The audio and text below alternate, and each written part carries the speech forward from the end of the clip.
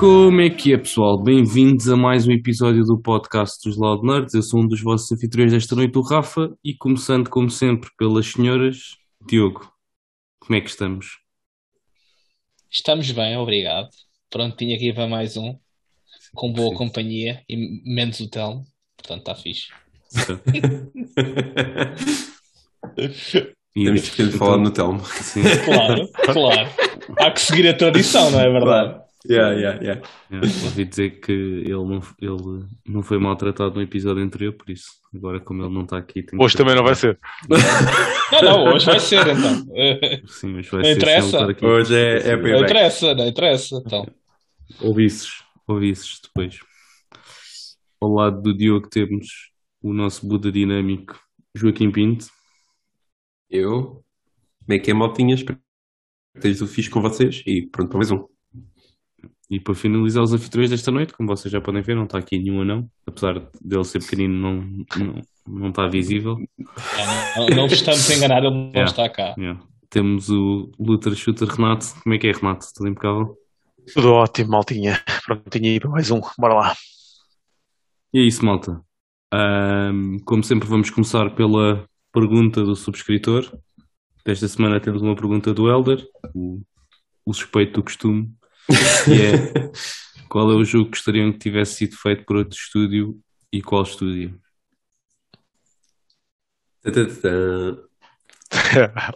Easy mode o meu.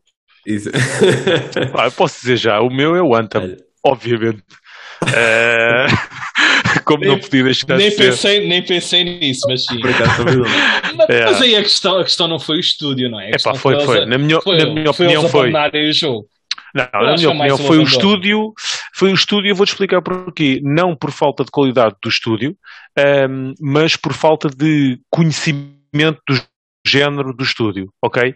Eu acho que, e obviamente agora vou puxar um bocado a brasa aqui à sardinha, se fosse a Bungie a fazer aquele jogo, nós estaríamos noutras condições, não é? Portanto, tendo em conta o jogo que era, o potencial que o jogo tinha, o gameplay, aquilo nas mãos da Bungie, ou mesmo da Ubisoft, com alguns percalços que teve com, por exemplo, com o Division, são estúdios com muito mais arcabouço para fazer estes jogos, com muito mais know-how, e tenho a certeza que tinha saído dali algo muito mais fixe do que realmente foi em termos de conteúdo final, ok?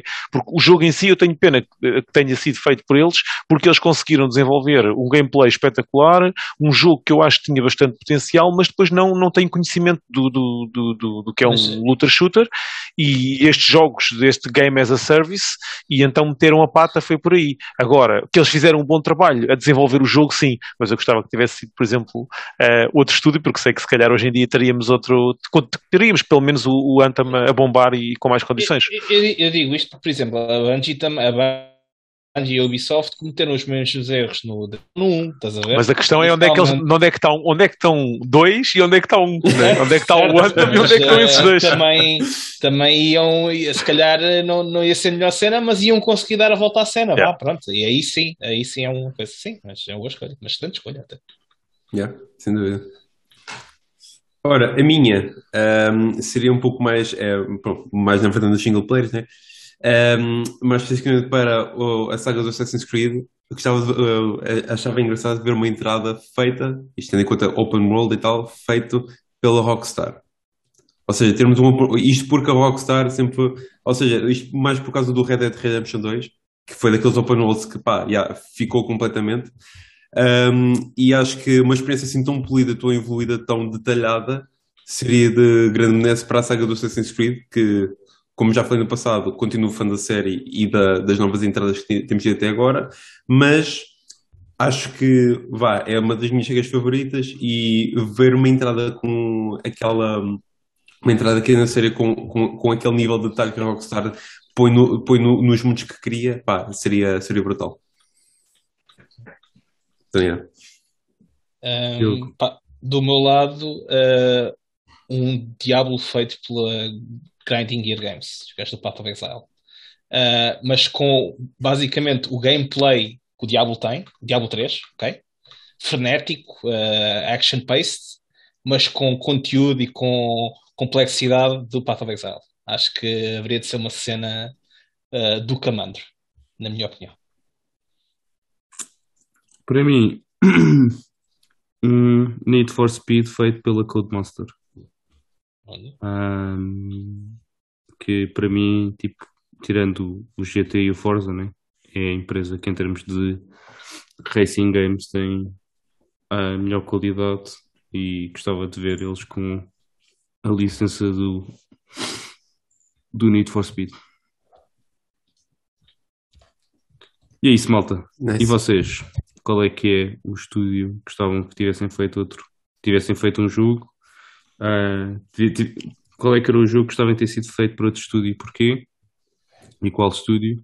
Podem partilhar na caixinha de comentários e relembrar que qualquer questão pode ser enviada por e-mail para loudnerds@gmail.com ou pode ser partilhado por mensagens privadas no Twitter, no Instagram ou no Facebook e nós vamos ler aqui depois as vossas questões no início de cada semana.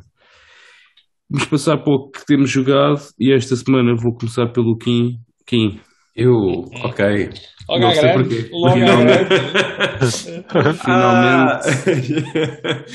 Finalmente saiu. Como é que tem sido a tua experiência? Aqui, eu nem sei como é que o Kim está aqui, mas yeah. Eu estou a jogar ao mesmo tempo, fazer confusão. Não conseguias, eu conheço. Não conhecia. Não conseguia. Ou é um ou é outro. Yeah. Ou seja, ora, então, Elden Ring. Pronto, eu comecei a jogar na sexta, né? Comprei para o PC, já para todos ficarem, para quem está a ouvir, para ficarem já a par. Pá, e, em primeiro lugar, todas as cenas que a malta tem falado, tipo das cenas do PC, dos problemas que o porte do PC tem tido, tipo, mais especificamente para o stuttering que o jogo que a malta mostra, tipo, é real. Eu também já me aconteceu ainda umas quantas vezes. Posto isto, isso é o único problema técnico que eu tenho sofrido do jogo. Não tenho tido assim mais nenhum, quer seja bugs, quer seja qualquer outro problema técnico, tem estado tranquilo. E está a ser espetacular. Estou a curtir bem do jogo. Continua a ser um Souls game, tipo, o gameplay, o Rafa e o Renato já tinham falado na altura quando saiu o Network Test, a essência do combate e tudo mais é Souls, é Dark Souls puro e duro, mas com toda esta componente de exploração do open world e tudo mais, tem sido muito fixe. Tem sido uma experiência muito impecável.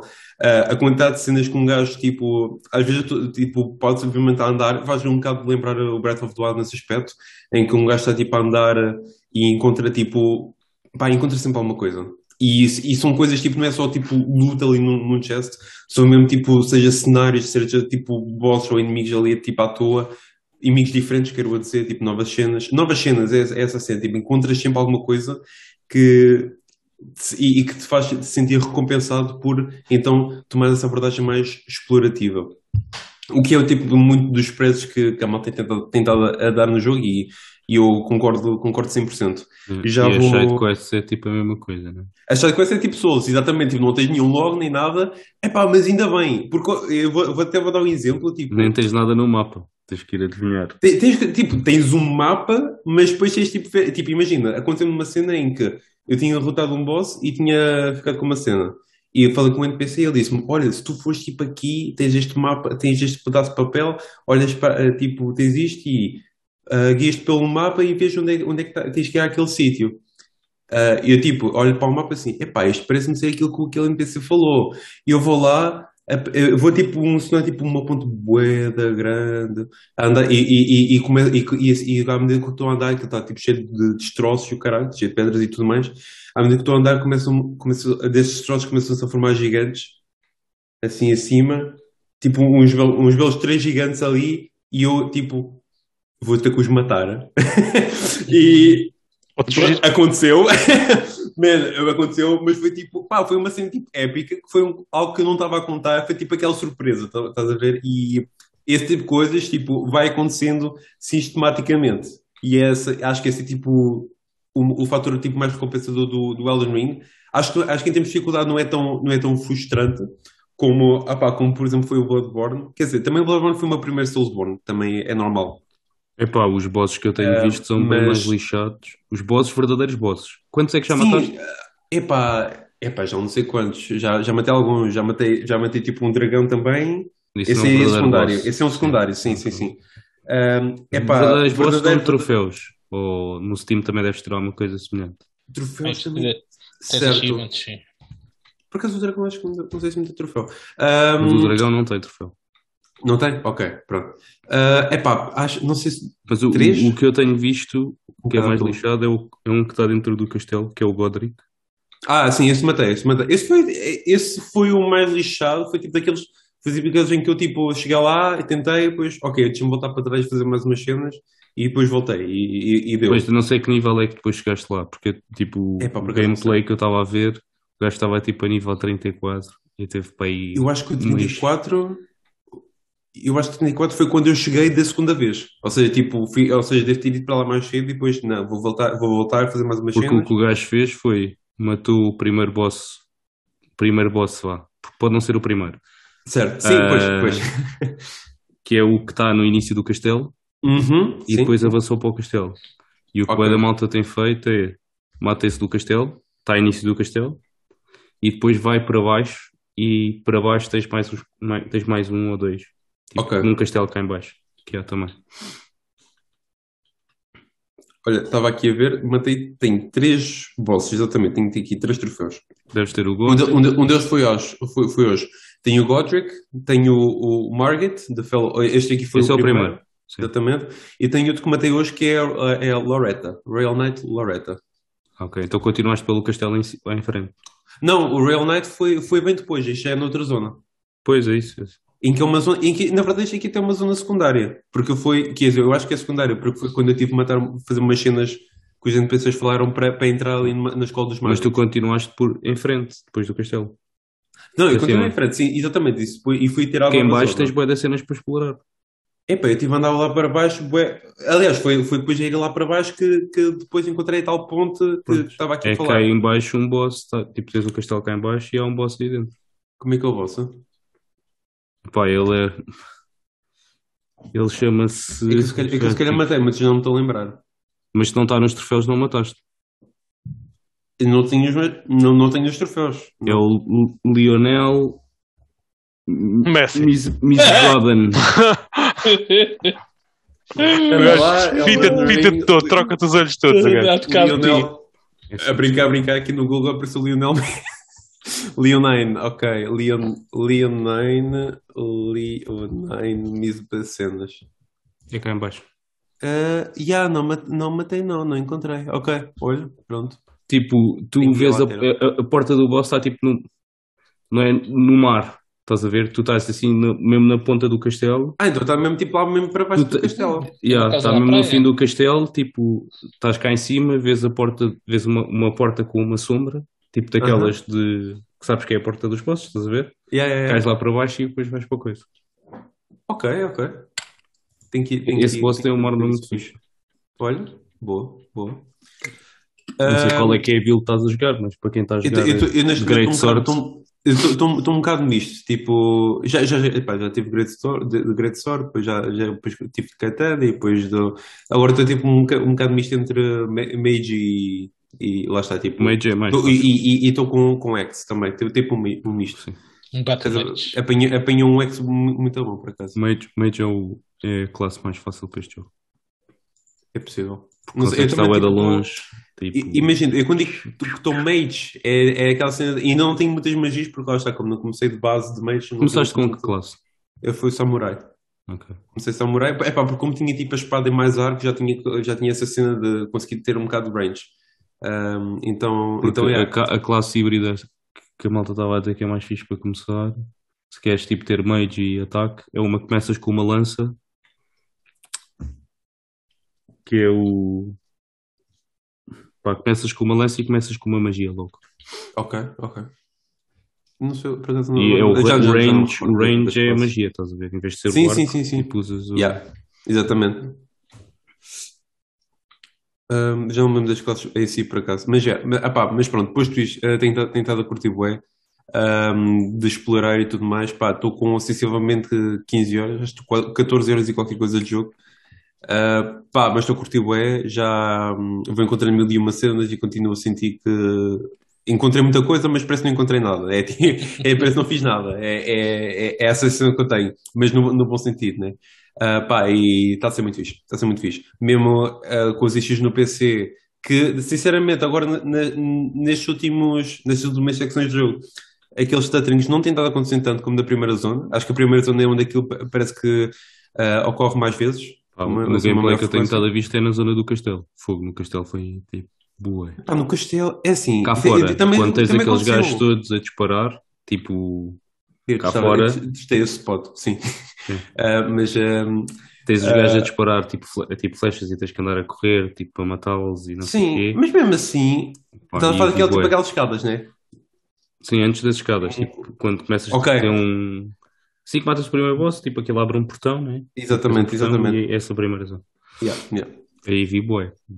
Tipo aquilo. Pois, por acaso, assim. Tipo, imagina, a mim foi a cena em que aquilo acontece, mas nunca senti que me tenha afetado o jogo por causa disso. Ou seja, tipo, nunca morri por causa daquilo, ou nem nunca. Pelo menos as vezes que aconteceu, estás a ver? Já aconteceu algumas vezes em combate, mas não num timing em que fosse crítico. Tipo, não foram assim tantas frequentes. Tantas vezes assim muito frequentes. Pá, portanto, até agora está a ser top. Está a ser top. Muito fixe. E é isso. De gaming é isso. Chuta aqui. Pode ser o Diogo. Fala lá. Pá, o meu é curto. Tenho assim grandes novidades. Tenho uma, mas também não é nada de extraordinário. Tenho estado mais de volta do Path of Exile. Tinha parado quando saiu o Lost Ark. Agora voltei assim um bocadinho mais em força. Enquanto eles não resolvem os problemas do Lost Ark lá com o matchmaking e tudo mais. Portanto, estou a dar assim um tempozito. Vou lá de vez em quando só matar uns mobzinhos e base. Mas tem sido mais Path of Exile. Eu tive a ler uma notícia esta semana que houve um grande drop players. É normal. Mesmo assim, andam tipo 700 mil, ou o que é? Assim, está lá boa da gente, atenção. Não é pouca coisa, não. Yeah. O recorde daquilo foi tipo 1.2 milhão e 200 mil, ou o que é que foi, mas será assim. Dois jogadores assim ao mesmo tempo. Portanto, não me admira muito o drop. A cena é que acho que vai ter sempre muita gente, porque o jogo está a porrer, só que estes problemas mancham um bocado a experiência. Portanto, por isso é que eu estou assim um bocado a dar tempo ao tempo. Isto o jogo não foge, está-se bem, não há stress. Pronto, então tinha aproveitado mais para explorar um bocadinho mais a expansão do Path of Exile e tal, que ainda tinha feito pouco e estou a curtir bastante. Além disso, e como vai sair o 3, tenho estado de volta também do Xenoblade, tinha arranjado aí umas horinhas de vez em quando para avançar na campanha. E tipo, na altura eu tinha achado que estava um bocado overwhelmed na parte das quests, pronto, das side quests, não sei o quê, e a verdade é que são muitas. Pá, é verdade. Não há que duvidar. Mas não me está a fazer tanta impressão como na altura fez. Não sei porquê. Não sei se tipo, todo naquela, ok, vamos fazendo, não há stress, não há pressão, vamos jogando na boa. Se apenas na altura foi só mesmo aquela reação inicial. Mas exatamente. Tenho estado a fazer as cenas, faço meia dúzia de sidequests, faço um bocadinho a história principal e vou continuando, e sem grande pressa. Tenho 3 ou 4 meses para acabar o jogo. Aliás, não, 6 meses. Não, mas é setembro, setembro. 6 meses, já. 6 meses, exatamente. Para acabar o jogo, portanto dá tempo e ainda consigo curtir a experiência.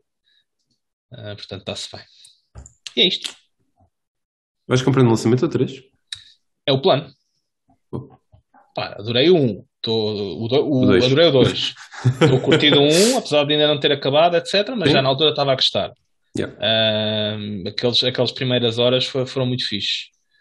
Portanto, pá, não tenho razão nenhuma para dizer que não vá gostar do 3 até agora. Também tenho que voltar a isso, pá. Ok, next. Show Renato. Dê-lhe aí com força. Show Renato. Pois é, então, esta semaninha, o que é que andei a fazer? Gaming foi Cyberpunk. Como nós tínhamos falado, eles lançaram a versão de Next Gen, né? E fizeram o patch de correção. Nessa altura deu para experimentar as primeiras 5 horas do jogo e depois avancei para a versão completa. Antes de mais dizer que fiz muito bem esperar por esta versão, ok? A versão para já, e outra coisa, também tinha falado convosco aqui que não tinha gostado muito daquela tech demo, e a minha experiência está a ser diferente, ok? Não tenho tido tantos problemas, mas depois de cerca de 40 horas jogadas, devo dizer que continuo a achar que o jogo falta-lhe ali muita coisa para ficar polido, porque tive alguns bugs, tenho tido alguns hard crashes mesmo, já não quero estar a precisar, mas foram 3 ou 4, ok? Um a cada 10 horas praticamente, em que o jogo encrava mesmo e tenho que desligar a console e voltar a ligar. Tenho tido vários bugs também que tenho mais visuais, em que os inimigos ficam escondidos também dentro do mapa ou dentro das zonas.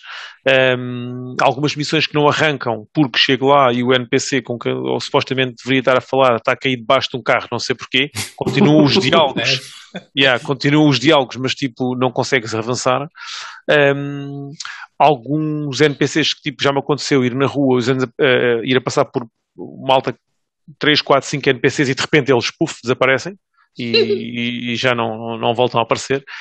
Ou seja, isto é cenas que eu tenho me lembrado e que tenho visto. Não acontece frequentemente, ok? Eu tenho 40 horas de jogo, portanto é normal que estas cenas possam acontecer. Digo normal neste jogo, nós sabemos o que é que teve no início.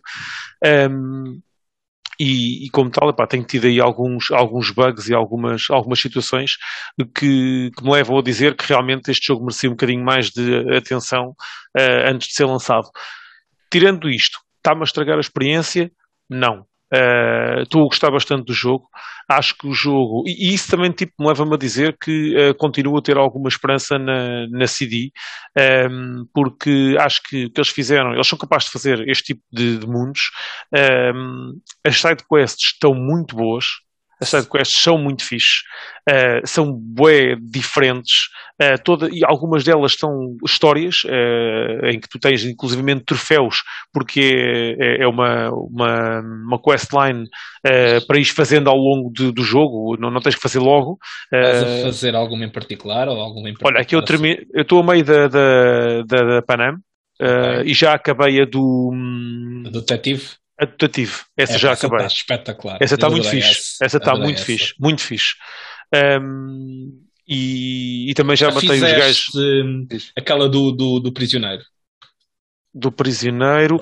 Do prisioneiro comecei agora, fiz a primeira parte, mas estou a achar fixe. Estou a achar fixe. Essa está muito fixe. A ideia está muito fixe. Depois, quando acabares, fala comigo, que eu adorei essa. Fiquei tipo boca aberta a olhar o que estava a acontecer e tipo, quando acabou a primeira parte, eu fiquei assim, gostava que isto tivesse um bocadinho mais de continuidade. E fiquei à espera da chamada, às vezes, ou da mensagem. E depois o gajo faz a chamada e volta, e já vi que tenho então mais para fazer. Tens. E estou a achar o jogo muito fixe.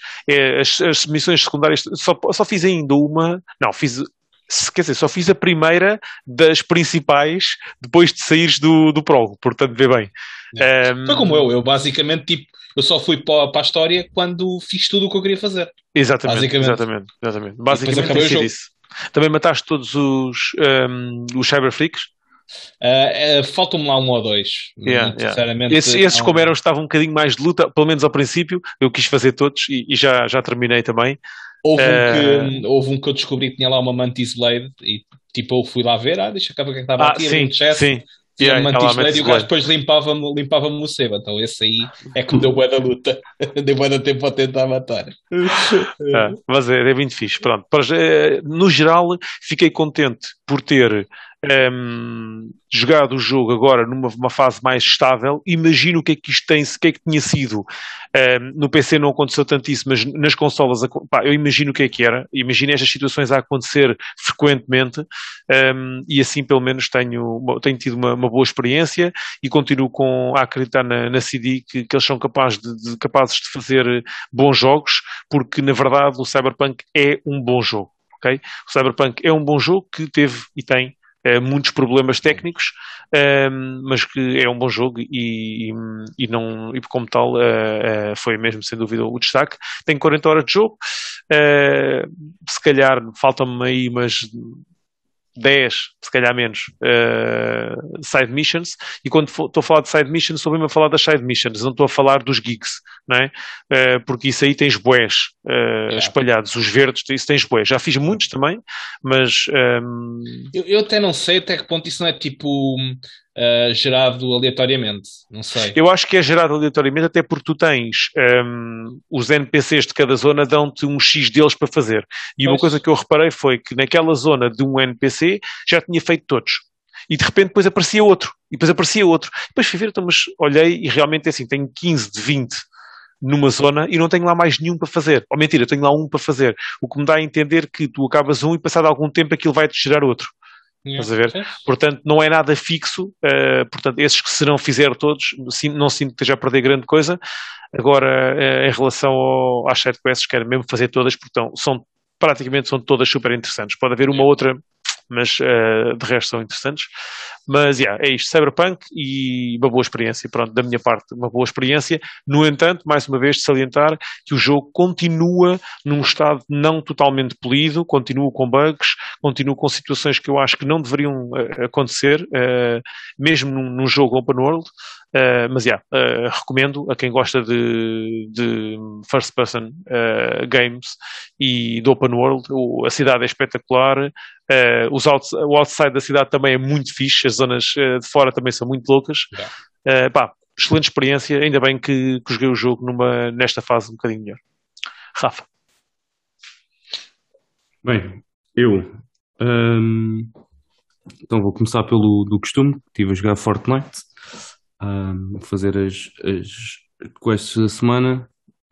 Aí também não há nada novo. Já cheguei a nível 100, por isso agora é só esperar que a nova season comece, até porque aquilo também não vai ter muitos updates agora até o final desta season. Depois joguei Grid Legends, tinha o EA Play dá-te acesso tipo, aos jogos da EA antecipadamente. Experimentei o Grid Legends, estive a jogar a campanha. Antecipadamente free, né? Ou seja, tens um trial, é isso? Sim, é 10 horas de trial. Ok. E aquilo até faz pop dos troféus todos e não sei o que, conforme vais jogando e vais desbloqueando cenas, aquilo até triga os troféus. E então estive a jogar a campanha, aquilo não tem a campanha toda, estava melindrado que aquilo, estava a pensar que aquilo tinha, porque comecei a fazer e aquilo continuava. E eu assim, isto ainda tem bué de cenas de história, mas não, depois chega um ponto que eles dizem, não, tens de continuar a campanha, tens de comprar o jogo. E eu, pronto, cheguei a esse ponto, desinstalei. Porque curti bué da campanha, mas não me vejo jogar tipo aquele jogo sem ser tipo a campanha. E então agora é esperar que a campanha, tipo, uma altura em que o jogo tenha para aí a 10 euros ou 15 euros para acabar a campanha e pronto, e está feito. Depois, no fim de semana, tive cá um amigo meu, que por acaso o Diogo e o Kim conhecem, que é o Santinho, e ele comprou o Elden Ring, e então ele trouxe e estivemos a jogar aqui em casa durante 2 horas. Começámos com o Samurai, tipo, também, e tivemos a fazer tipo aquela zona PvP inicial, umas dungeons e não sei o quê. O caso foi engraçado. Fizemos uma dungeon que apareceu o Patches. Que é uma personagem. Apareceu o Patches. O Patches, sim. Uma personagem bem conhecida do Souls. E tivemos a explorar a primeira zona inicial, tipo andar de cavalo e etc. O que eu achei da minha experiência é que tipo, o combate é um Souls game, como o Kim tinha dito. Acho que é mais fácil em N coisas, tipo o facto de poderes pegar um cavalo e bazar, tipo, facilita bué.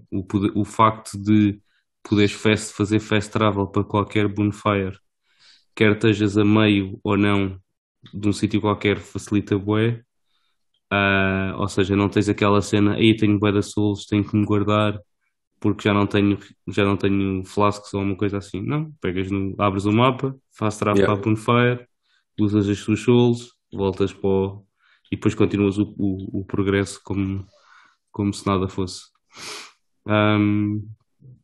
Acho que o combate com a parte do salto torna, e por isso é que eu a dizer que acho que os bosses são um bocado mais complicados, porque acho que a parte dos saltos, os bosses tornam-se muito mais móveis, muito mais, muito menos estanques e previsíveis em algumas coisas, porque tipo nos outros vias bué de bosses grandes que mexiam-se bué devagar e não sei quê. Pá, os que a gente experimentou e lutou era tudo mais móveis e tipo saltam e de repente tens o gajo a cair em cima, pá, e tens tipo uma verticalidade, tipo estavas assim atrás. Sim. E tu pensavas, ele não tem espaço, não, agora o gajo salta tipo, e apanha-te desprevenido, porque até tu te habituares tipo, a essas mecânicas que os bosses têm. Mas sabes, por acaso foi uma cena que eu curti, mas da outra perspectiva, ou seja, de nós. Podes fazer também. Exatamente, especialmente com o cavalo. Houve uma parte, a primeira, foi tipo quando tens o clique, em que eu percebi, tipo, em que eu tinha encontrado tipo o primeiro tipo gigante, o inimigo gigante que tinha aparecido. Epá, é que eu fiquei tipo, olhei para aquilo e pensei, foda-se, como é que eu vou matar aquele bicho? E depois lembrei-me, espera aí, eu tenho o cavalo. Então tipo, eu chamo o cavalo e tipo, vou acertando o cara. E depois o gajo vai assim com a espada e depois eu salto por cima da espada e fica tipo, ei pá, isto bem fixe. Eu vi um gajo a lutar contra o Knight Dourado, tipo aquele que está logo no início. Sim. O gajo é lutar, o gajo está no cavalo, né? O gajo a lutar no chão com ele e a desviar-se, tipo, quando o gajo mandava as cenas a saltar, tipo, a rebolar e etc. Pá, tipo, esquece. Não sei quanto tempo é que ele demorou, tipo, a aperfeiçoar aquilo, mas tipo, pá. Estás a ver como no Sifu, quando tipo, estás-te a desviar das cenas todas, exatamente, pá, faz-me lembrar essa cena, tipo, o gajo a saltar e tipo, depois rebolava e não sei o que, o gajo nem me tocava.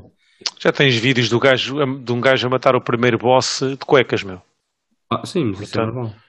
Não, mas estou a dizer, o primeiro boss é aquele que supostamente tu não és, não é o primeiro boss do jogo, é o primeiro, aquele que é o suposto morreres. Exatamente. Já vi gajos a matá-lo com cueca só de cuequinha.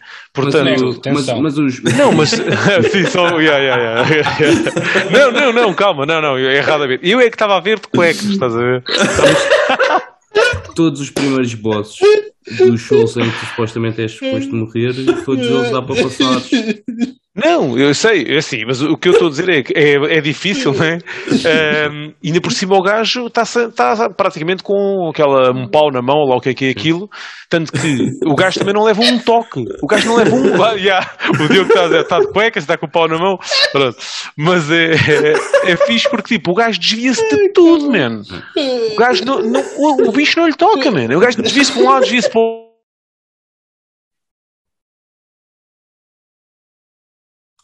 Fica a mexer. Estás a dizer? Há gajos que são sobredotados a jogar aquela porra. Não, eu agora fiquei sem net, mas estava a dizer e isto bloqueou.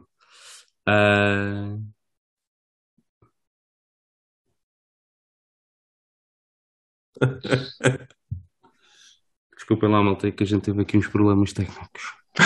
Mas estavas a dizer isso, mas eu tipo, já viste algum speedrun de um Souls game? Tipo, os gajos sabem... Já!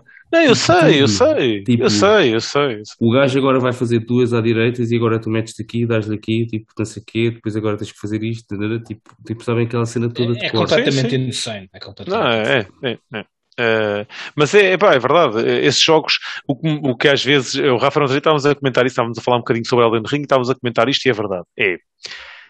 O Elden Ring ou um Souls game é daqueles jogos que estás a ver no YouTube e tu pensas assim, vou jogar isto porque é difícil sim, mas é fazível.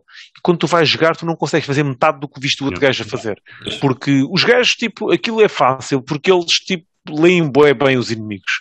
E também não fazem aquilo às primeiras, atenção, aquilo é horas. Não, mas o gajo que eu estou a ver começou agora, só que ele joga. Ele jogou todos os Souls Games até agora. Tipo, tem horas de Souls Games e não sei o que. Exatamente. Tipo, o gajo já tem outro padrão. Apesar de que eu, mais uma vez, acho que este é mais fácil no sentido de, tipo, o cavalo é um grande escape mechanic, tipo, pá, fazes fugir boeda facilmente. E Sim, mas de qualquer maneira tu vais ter que matar os bichos na mesma, certo, não é? certo. E a cena do fast travel também ajuda bué, tipo, Sim, pá, isso sim.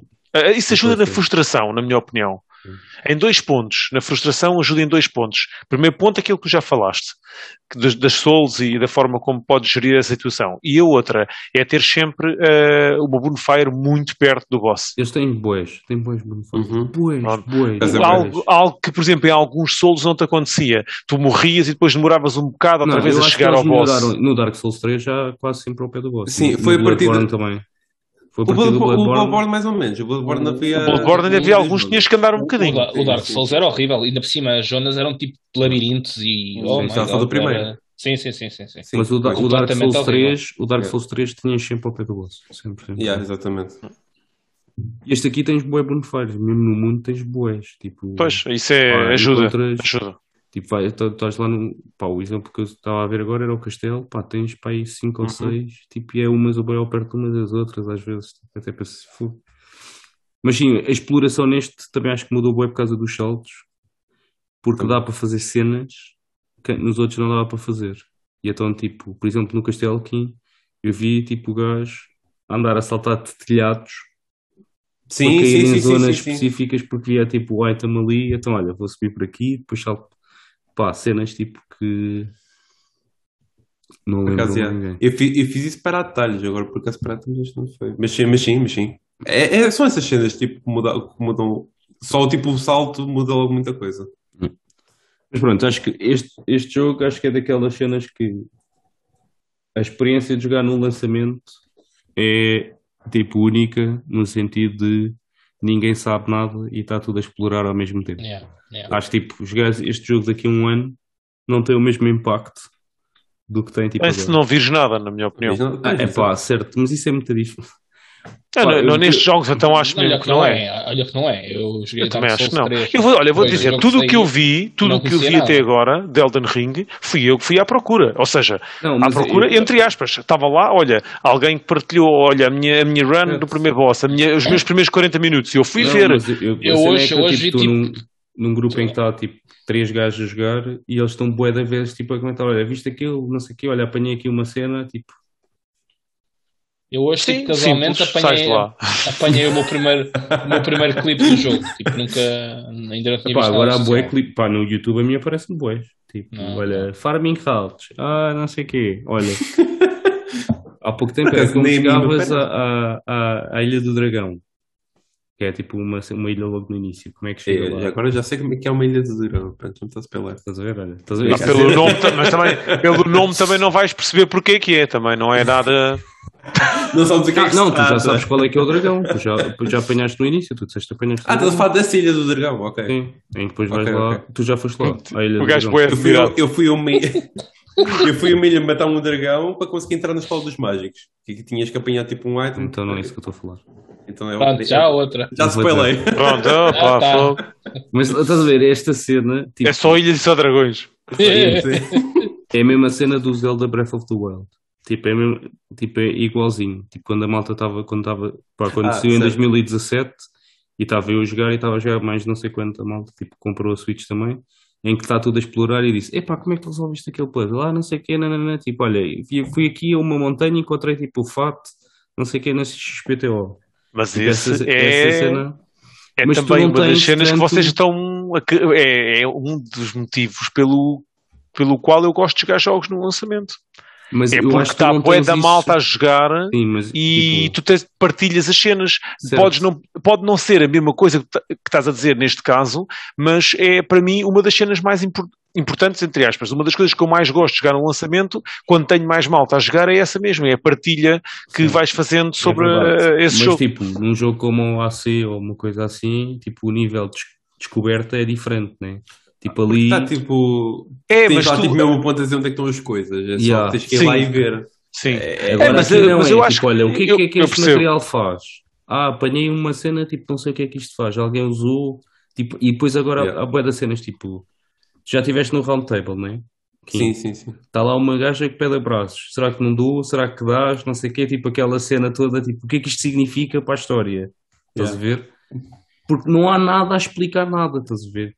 É uma cena tipo side quest. Apanhei aqui. Onde é que eu continuo? Tipo aquela cena que o Kim estava a dizer. Olha, encontrei um mapa, não sei o quê. Rarara. Tipo, se um gajo não encontrasse, se não encontrasse para o NPC, como é que tu fazes? Estás a ver? Tipo, vais falar, olha, aconteceu-me isto, então tens o NPC aqui, tipo, vais ali, tipo, Mas, pá, é o que eu mas tenho não é visto a essa, malta tipo, falar, é isto tudo, estás a ver?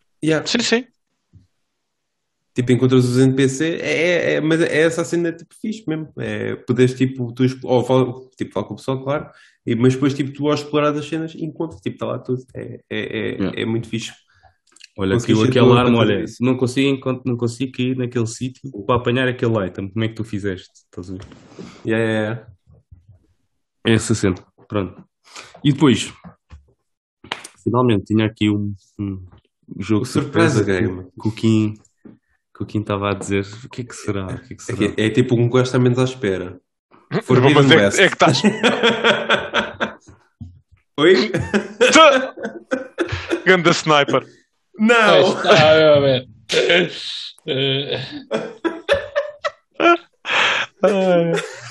Então, O que é que se passou, Rafa? vou passar por um bocado para trás. O gajo está bipolar como o caraças, não está? Pois está. Que mal é que te fizeram, pá? Então, o que é que aconteceu? Ganhou bom gosto. Não. Eu vou reiterar que continuo a não gostar da Eloy como personagem. Uhum. E as cenas em que ela está a falar custa-me um bocado. Mas pronto. Metes mute. Não, mas vou voltar um bocadinho atrás. Tipo, a primeira vez que joguei em português. E, tipo, eu acho que a história do primeiro é muito centrada tipo, nela. Uhum. E acho que foi o Helder que tinha comentado há um tempo atrás. Tipo, em português aquilo está mesmo, pá, muito mal. E eu agora comecei a jogar em inglês. E a história, até agora, não está muito centrada nela, mas tipo no mundo. Pronto. E eu acho que, pá, não sei se já tinha comentado ou não, mas já tinha comentado com o Renato, que o mundo é uma cena que eu acho piada, só não, pá, não ligo nenhuma, tipo, a Eloy como personagem principal. Não consigo me identificar com ela, não consigo, tipo, gostar da personagem, estás a ver? E pronto. Há outra coisa também que eu acho que a ti ajuda-te o facto de estás a jogar em easy, porque tu também não ligas muito à cena das máquinas e de ter que aprender as cenas, as fraquezas e as cenas das máquinas. Apesar de que este, eu ainda só tenho setas normais. Yeah. Não é como o outro. Mas também estás no início muito do jogo ainda. Mas Sabes outro... que à medida que vai aparecendo sim. mais inimigos, vais aparecendo mais setas diferentes. Eu sei, mas no outro, tipo, havia bué tipos de traps e não sei o quê, tipo, neste momento não tenho nada. Tenho, tipo, setas normais e... Não, mas vai aparecer, mais. E acho que isso tipo, ajuda, porque como também é uma coisa que tu não gostavas nunca, era o teres que aprender as cenas de... E o outro, tipo, este aqui, e o facto de ter metido em easy também faz que eu, no mundo, tipo, não tenha que andar stealth. Exato, também tipo, obrigava-te, tipo, Não, torna-se mais difícil, claro. Sim, tipo, eu aqui ando lá, tipo, estão 3 máquinas, bora. Ando lá, primos, vamos andar à porrada, pumba, está tranquilo. Mas pronto. E então, um colega, tipo, a malta ia comprar o Elden Ring e na Vorta, no fim de semana, estava, tipo, 3x2.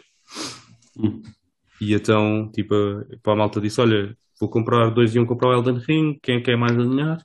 Pá, e eu disse, então, olha, meto o Horizon, pá, ficou a 40€ ou 42€. A edição tipo especial, que é esta. Então comecei a jogar.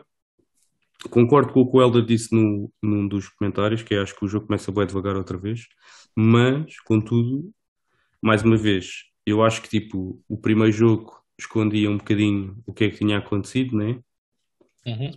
Spoilers alert. E este jogo tem muito mais, tipo, na zona que eu estive a jogar, tipo, o início começa logo com muito mais edifícios abandonados, foi uma série que eu até comentei com o Renato, tipo, edifícios mais abandonados, tipo, carros abandonados, ou seja, tipo, parece que ele era, tipo, uma central, estás a ver? E tu estás à procura de alguma coisa, e, tipo,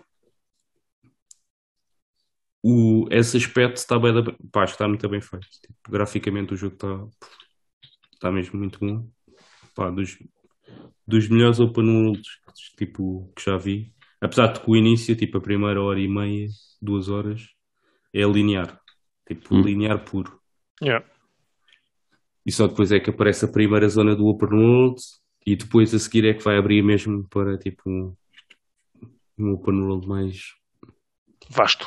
mais vasto. Aquilo parece, tipo, a primeira zona do open world parece...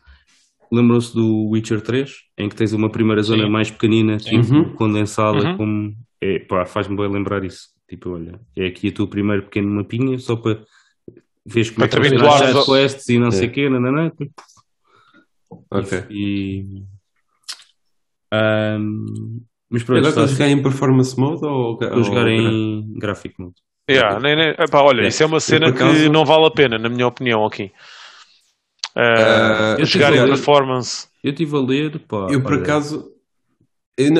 Foi por causa de, tipo, ou seja, eu vi o Digital Foundry publicou um vídeo sobre isso, pronto, com a análise toda e tal, e os gajos disseram que de facto isto é daqueles casos em que eles até ficam naquele tipo, por acaso, entre o graphics e o performance nota-se uma boa diferença na apresentação do jogo Exatamente. E até acabaram por optar pelos 30 FPS. Até porque no modo performance estavam. Agora com o patch, não sei, não tenho falado com ninguém, ainda que me tenha dito alguma coisa, até porque a maior parte, incrivelmente, a maior parte da malta que eu conheço já acabou o jogo. Estava a jogar, já acabou o jogo. E não sei se corrigiu isso, mas estavam com problemas a carregar algumas texturas e com frame drops também no modo performance, algo que não estava a acontecer de todo no modo fidelidade. Estavam a ter uma experiência bué da smooth mesmo a 30 FPS. E pá, eu tenho em modo, aquilo tens aquilo não diz lá performance e não sei o que, diz lá tipo, preferes frame rate ou resolution. Eu escolhi o modo de resolução. Pá, e graficamente eu experimentei tipo um e outro e nota-se tipo, uma grande diferença. E então pensei, estou a jogar isto em easy, é um bocado vou jogar em resolução. Mas pronto, está a ser uma experiência fixe. Eu estava a jogar em inglês, até comentei com o Renato, tipo, que uma das personagens, a voz é o do Zavala, do Destiny. Commander Zavala. Yeah. O gajo inicial, o Blake. E pronto, pá, está a ser uma boa experiência. E mais uma vez, acho que tipo, pá, eu acho que não consigo gostar. Vamos ver se no fim disto ainda consigo gostar da Eloy, mas tipo, não consigo gostar dela como personagem. E diz-me uma coisa, há uma cena engraçada. Não gostas dela? Não gostas dela ou achas que ela não é importante no jogo? Ou, como é que eu tenho de explicar? Tu não gostas da personagem ou achas que a personagem não é principal, é secundária, vá, digamos assim? Não, eu acho que opá, no primeiro eu senti que havia muito Eloy. Neste aqui ainda não senti muito. Não, porque era tudo, tipo, o início do primeiro é tudo à volta dela, né? Tipo, faz conhecer ela, tipo, ela é uma outcast, tipo, não sei o quê, nananana. Tipo, havia muito, agora vais ter que fazer um trial, tipo, tens que ganhar. Pronto, aquelas cenas. É tipo, o início, eu depois estive a ver um vídeo da história toda, tipo, o início do jogo até, tipo, spoilers. Diogo, tu já jogaste, não já? Já. Percebes que ela é um clone? Sim. É muito focado, tipo, nela. Depois quando tu percebes tipo, que ela é um clone, muda um bocado por causa daquela cena toda da máquina e do Hades e não sei o quê. E tipo, o mundo passa, tipo, eu acho que há um shift, tipo, aquele início para tu conheceres, tipo, a personagem, depois muda um bocado para, tipo, o que é que está a acontecer. O plot em si muda, não é? Tipo, a história muda. Sim, O 2 começa, tipo, com a continuação, não sei se vocês se lembram, mas no final do 1 tu pensas que o Hades morreu, mas não morreu. O gajo pediu a transferência, tipo o Blake pediu a transferência e tipo tem o... Isso tinha aparecido mesmo na cena de final. O final do 1. O final do 1 acaba assim, tipo com ele tipo no meio do nada, no Forbidden West, supostamente, que é onde nós vamos. E tipo com o gajo, com o Hades a dizer, olha, tenho muita coisa para te falar contigo e muita coisa para descobrir contigo. Pronto. E o início do 2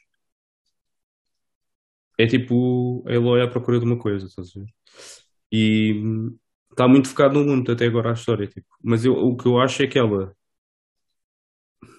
é um bocadinho tipo pãozinho sem sal, estás a ver? Tipo, olha, toda a gente quer falar com ela, criar amizades e não sei o quê, tipo, no jogo, e ela tipo, não, tenho isto, tenho esta missão, tipo, não, é a minha missão, não sei o quê.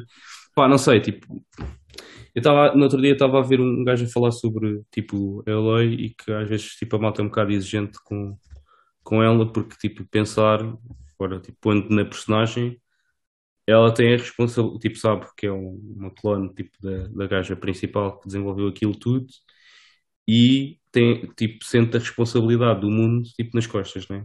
E, tipo, se olharmos para o Kratos, e foi, tipo, o comparativo foi feito na altura, tipo, o Kratos também tem essa falta de sensibilidade, vamos dizer assim, enquanto personagem, porque também, tipo, tem aquele, matou a família sem querer e não sei o que, não sei o que mais, e aquilo tudo, estás a ver? Mas toda a gente olha para o Kratos, aí a ganda BDS, e tipo, olham para ela e tipo, e pensam assim, não, que pãozinho sem sal, estás a perceber? E eu consigo perceber essa comparação tipo, o que é que queriam que ela também fosse, tipo, né? Que vê, se fosse bué sorridente e que tinha, não, vamos ver um copo e não sei o que, não sei o que mais, estás a ver? Mas, mas acho que o design no primeiro, também, tipo, a cara da boneca fazia-me bué da confusão. Tipo, não sei, tipo, eu acho que agora está um bocado melhor. Mas tipo, as expressões faciais no primeiro também não eram muito bom. Aí consigo concordar, aí consigo concordar. Mesmo agora não é a personagem mais bonita. Além dos trailers não vi mais nada. Tirando o cabelo dela que parece que tipo, tem uma vida própria, que é uma cena bem engraçada, porque imagina, estás num espaço fechado e o cabelo dela continua sempre a abanar. Mas isso agora no 2 também? Isto é no 2. Okay. Tipo, não sei se eu estava a ouvir um gajo também falar que alguém tem que fazer tipo, tem que haver um patch ao cabelo dela, porque ela tipo no 2 há uma cena que tipo, ela está dentro de um bar tudo fechado, estás a ver? Tipo, e o cabelo está tipo, parece que tem vida própria, estás a ver? E pronto. Mas agora também há uma cena, tipo, eu não gostava muito dos fatos, daquelas cenas na cabeça e não sei o quê, mas agora já descobri no 2 que dá para desligar isso tudo. Sim. Não sei se não dava para desligar. Acho que no 1 também dava que eu fazia isso. Porque eu não não me lembro, mas eu também não curtia nada. Tipo, ela agora tinha uma cena assim na cabeça, tipo, parece um peru, uma coisa assim, tipo, aquilo é fuleiro. Dá para desligar. Depois soube que dava para tirar e tipo o HUD também descobri que dá para modificar tudo. Tipo, aquilo tem full, dynamic or custom. E quando vais ao custom, dá para escolher, tipo, do custom aparece uma listagem de todas as cenas que aparecem no HUD e tu escolhes. Quer que apareça, não quer que apareça, quer que apareça, quer que não quer que apareça. E podes tipo ajustar tipo, a ordem daquilo. Mas pronto, e aquilo que o Renato estava a dizer também é um bocado verdade. Tipo, havia muito tipo de setas, muito tipo de traps e depois aquele boneco precisava de umas, aquele não sei o quê. Pá, acho que... Mesmo que agora vá ser preciso isso, tu não vais sentir, pá, porque a jogar em easy qualquer coisa mata os bichos. Eu não estou a jogar na versão mais easy, porque aquilo tem três... Aquilo tinha um story mode. Sim. Depois tinha o easy. Depois tinha o medium, que é onde vinha tipo o jogo por default. E depois tinha mais duas dificuldades acima. Eu não fui para story mode, fui para 8. E depois aquilo tinha 2 modos também no mundo, que era o Explorer. Não aparece nada no mapa, a não ser que tu passes por lá ao pé, e é a maneira como eu estou a jogar. E havia um que aparece tudo no mapa. Pronto. Por acaso curto sempre da cena do Explorer de não saberes e depois tipo descobrir. Aparece tipo uns pontos, às vezes aparece um ponto de interrogação quando estás perto e só quando chegas lá é que percebes o que é que realmente tipo, é aquilo. Imagino que essas cenas no outro modo diga-te logo que é tipo um campfire, estás a ver? Ou tipo, estás a entender? Mas pronto, e acho que a skill tree também deste está muito mais. Foi revamped e tu consegues focar mais tipo naquilo que tu queres. Tipo, existem 5 ou 6 skill trees, tipo uma de ataque de arma, uma do bow, uma de traps, uma de vida e já não lembro qual é que é a outra. E depois tu podes focar, tipo, eu tenho focado só ataques, tipo, no ataques e no bow, que é para ganhar coisa. E pronto. Mas está a ser fixe a experiência e mesmo tipo as side quests aquelas do primeiro mundo, eu ainda não fiz tipo na segunda parte, mas tipo aquelas da primeira zona são engraçadas porque têm impacto na dinâmica da cidade. Tipo, aquilo é a primeira cidade que tu visitas, tipo, aquilo tem impacto na dinâmica da cidade porque há uma guerra tipo, na cidade de poderes, vamos dizer assim, e o facto de fazeres aquilo tu tipo, tem impacto tipo, na dinâmica da cidade. Mas pronto, está a ser uma boa experiência. Já estamos aqui à boia, vamos passar então para os destaques da semana em Nerd Culture. Vou já me despachar. Fui ver o Uncharted. Muito resumidamente. Bom filme de domingo. Viste a que dia da semana? Falhaste no dia, se calhar, mesmo por causa disso. Esse é que foi o problema. O problema foi esse, pá. Devia ter visto amanhã. Bom filme de domingo para ver em casa. Dizer Uncharted ou tipo Tesouro 3, o nome não, acho que não faz os tipo aos personagens. E eu não acho que tipo dizer Uncharted mudar uma coisa. Até porque eu acho que o Sully não tem nada a ver com o Sully. E o Nathan também tem bué, deixa estar. E eu acho que o Nathan também não tem nada a ver com o Nathan, que nós conhecemos nos jogos.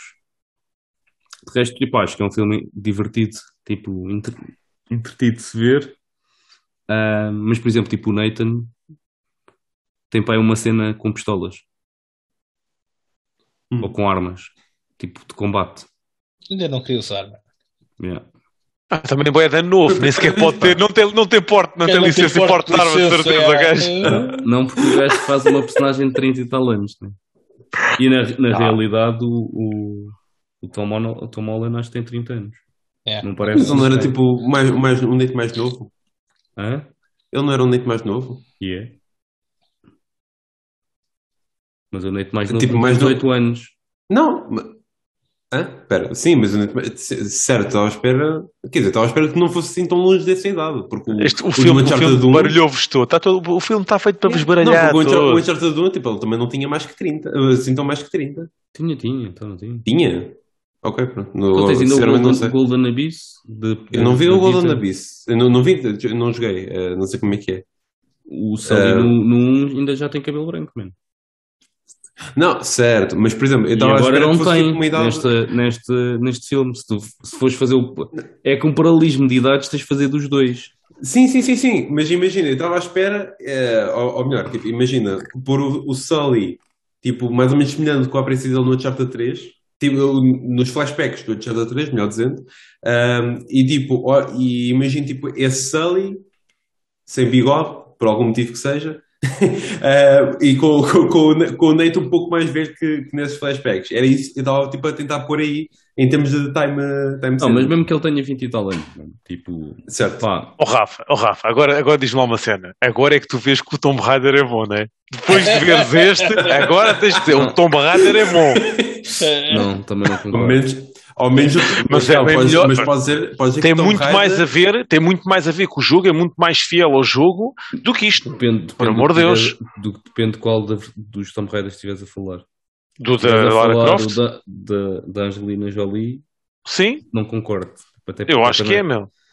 Eu concordo no sentido em que tem mais identidade, ou seja, aquilo olhas para aquilo e vês que é Tomb Raider. Aquilo é Tomb Raider, mano. Aquilo não há nada que não se identifique com o filme. Meter uma gaja com uma amiga a dizer o Tomb Raider, é? Tipo, não, então, sei, lá. Tipo... Peraí. Estás a dizer que o outro não usa pistolas. Ela usa bué de armas e as armas são fiéis ao jogo. Exatamente. É em busca do tesouro, tal e qual como é nos jogos. Agora... Epá, desculpa lá, eu acho que se identifica bué com a boneca, é bué parecida com ela, na minha opinião. Ela está muito bem feito. Eu nisso aí, desculpa lá, pode ser um filme de domingo à tarde, que eu também concordo contigo, mas que é um filme de domingo à tarde, para veres num horário mais nobre de domingo do que propriamente o Uncharted Mas a questão é que, tipo, por exemplo, o Tomb Raider também tens o reboot que ela não tem as armas, né? Sim, mas aí também vais por aí, é mais tipo o primeiro. Sim, o primeiro eu acho que a gaja que faz por isso é que eu estava a perguntar, eu acho que a rapariga que faz o último filme sim. É muito mais parecida do que era tipo a Angelina Jolie. Também acho que não. Eu acho que a Angelina Jolie é mais parecida com a Lara Croft original. E exatamente. Com os destes jogos mais recentes, não é? Eu também acho. Não, os originais, os primeiros, tipo os antigos. Quais? Quem é que é mais parecido com o dos antigos? A Angelina Jolie. E a miúda que faz agora é mais parecido com os jogos mais recentes. Concordo perfeitamente. Eu concordo que a segunda parte, que ela é mais parecida com os jogos mais recentes. Ela é cara chapada, tipo... Concordo. Dos jogos recentes. Mas estás a ver, é isto. Agora, o que eu estava a dizer é isto. Epá, olhando para o Uncharted, mas eu acho, para o Tom Raider... Sim, mas eu por acaso dos dois, acho que o Sully é o que está mais longe, tipo do Sully que nós conhecemos. Dos jogos. Uhum. Quem que aparecia do cast original era o Sully, o Nate, a Chloe. A Chloe e achei bem, tipo, até achei fixe. A Chloe está engraçado. Está fixe. Não sei se havia mais alguém. Não mais ninguém. Tipo, não mais ninguém, é só os três. Okay. Apesar de, quer dizer, há o irmão dele, também aparece. O Sam? Sim, o Sam. Não sabia. Ok. Aqui também vai ser The Kid, pelos vistos. Vai ser o Sam The Kid, se for parecido com o outro. Aparece com ele em pequeno, sim. Boa. Estás a ver? Já sabia. Gostei. E não vi o filme ainda. Aparece ele em pequeno porque o filme começa com a cena do 4. O filme começa igualzinho ao início do 4 boa, porque eu não sabia. Fixe. E tem bué cenas durante o filme, tipo easter eggs dos jogos. Dos jogos. Mas pronto, pá, vê-se. Tem 2 post-credit scenes, por isso preparem-se para o 2. Mas a Sony já tinha dito que não havia dúvida. Depois independentemente daquilo que eu estou a dizer do que eu acho, eu ainda não vi o filme, atenção. Portanto, eu estou a dizer só, eu quando olho para aquilo, olho para uns trailers que já vi, acho claramente um filme normal, pronto, não estou à espera de nada de especial, e os 2 personagens principais detesto, não me identifico nada com aquilo, vou ver porque vou ver, mas não identifico de maneira alguma aqueles 2 como os 2 personagens dos jogos. Eu, ao contrário de vocês, não tenho uma ligação, então quando vi o trailer pensei, ok, isto é um filme de ação. Completamente genérico, igual a qualquer outro. É o que eu acho. Como eu estou a dizer, tipo... Eu acho que o nome, colocar o nome não traz nada tipo para o filme, estás a perceber? Tipo, mas olha, a Sony é bom. Traz, porque a audiência que se calhar não ia ver, que vai ver agora. Não, eu estava a dizer isto, depois esqueci de dizer. Houve bué da malta que viu o filme. É um sucesso de bilheteira. E se fosse à procura do tesouro perdido da Maria Catarina, ninguém ia ver. Não. Calma. Eu percebo aquilo que estás a dizer. O que eu digo é tipo... No sentido do filme. No sentido do filme ganhar mais coisas por ter o nome a herança, vá, por assim dizer. Sim, exatamente. Eu percebo. Mas vê-se, tipo, eu vi, pá, diverti-me, passou sim, eu também vou curtir, de certeza. Eu curto bem daquele estilo de filmes, com os mistérios, tipo, e etc, por isso acho piada. Aconteceu umas cenas que eu não estava à espera, tipo, por isso... Mas depois tem bué das cenas que tipo, tu pensas, isto não é possível. Mas vocês falam do Fast and Furious, então vão ver o filme. Não, mas assim, vamos falar do trailer só. Aquela cena do avião é totalmente ridícula, ok? Aquela que os carros caem do avião, aquilo é ridículo, aquilo é mesmo... Pronto, mas lá está, é um filme de ação e é como tu dizes. Também devo conseguir ver na boa. Sim. Depois digam, depois de vocês vierem falar, não, aquilo é bem real. Quem vier falar, depois eu digo, tipo, fala lá do Fast and Furious agora. Virem aquele filme. Bring it on! Mas pronto. Renato. O que é que tu queres? Destaque. Bem, esta semaninha vi... e vi tudo, já acabei, uma cena que já estávamos à espera, eu e a Kátia, e como vocês também já sabem, porque eu já vos disse isto, ultimamente gosto bastante de ver cenas baseadas em factos reais, ok? E em histórias verídicas, que depois obviamente uns são mais adaptados do que outros para envolver ali mais palha, digamos assim, para contar a história. Mas esta semana saiu o Hot Zone, e desta vez falava do Anthrax e dos acontecimentos após 11 de setembro, dos ataques ataques internos com o Anthrax. E epá, gosto sempre de ver estas séries. Aquilo está muito bem feito. Além de estar bem feito e com a bela, eu quando vejo isto vejo sempre com aquela dose de ficção mais realidade. Gostei também de saber mais uma parte, ou conhecer mais uma parte deste tipo de situações que eu não conhecia e que gostei de conhecer. No fim acabam sempre a contar algumas das partes que não foram reais, ou o que é que aconteceu às pessoas, as verdadeiras intervenientes no filme. E então curti bastante. É mais uma daquelas que eu recomendo para quem gosta deste tipo de tema, como é óbvio. É uma minissérie, são 6 episódios, vê-se bem. Foi esse o meu destaque.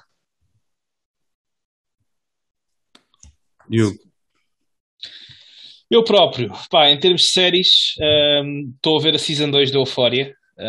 Vou ao meio da Season. Continua a ser um registro um bocadinho da Season 1, um bocadinho, é igual, que é completamente messed up, aquela série, aquele tipo, se a vida de liceu fosse assim nos Estados Unidos, aquele país não ia a lado nenhum, pá, é mesmo assim.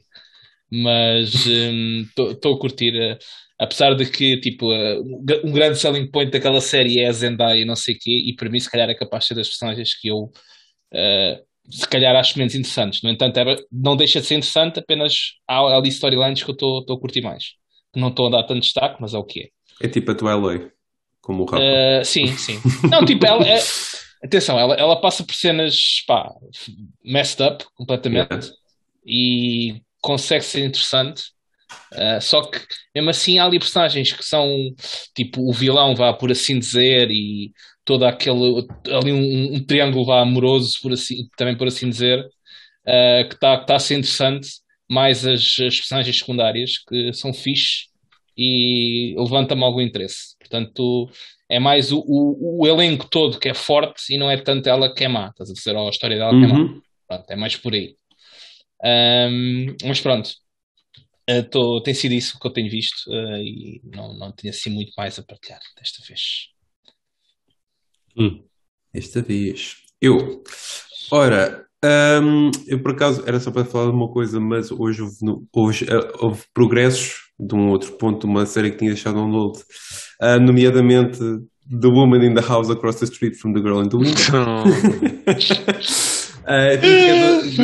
Tinha ficado no terceiro episódio do último vez que falei aqui no podcast, para aí há 2-3 semanas talvez.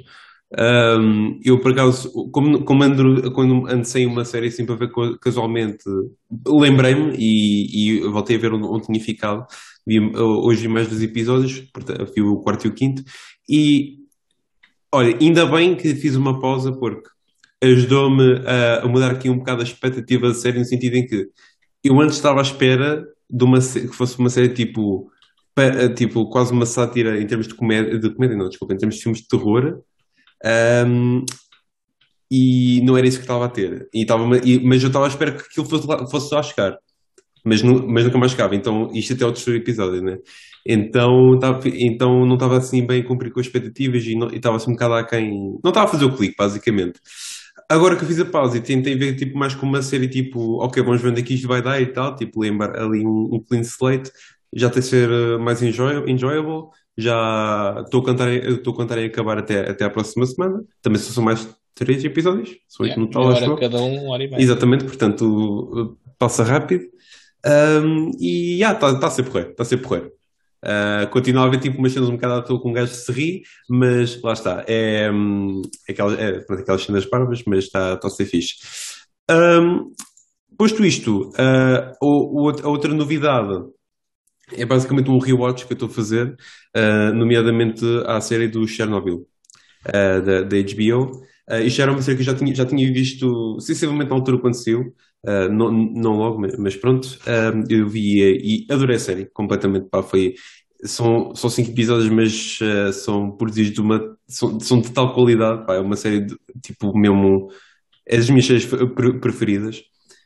Sem dúvida que vale a pena qualquer pessoa ver, pá, aquilo é muito forte, é muito forte.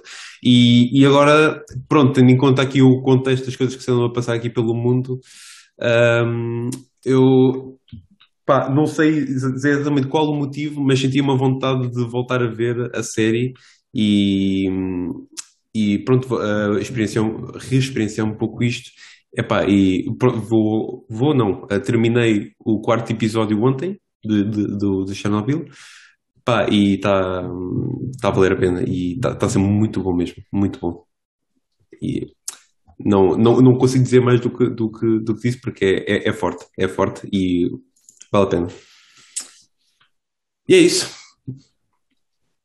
E é isso, malta. Isto foi o que nós estamos a jogar e o que estamos destaques em termos de nerd culture. Vamos passar para as notícias. Esta semana temos preparado 4 notícias um bocadinho maiores. Primeira, Elden Ring tem tido excelentes reviews em todo o lado, apesar de alguns problemas.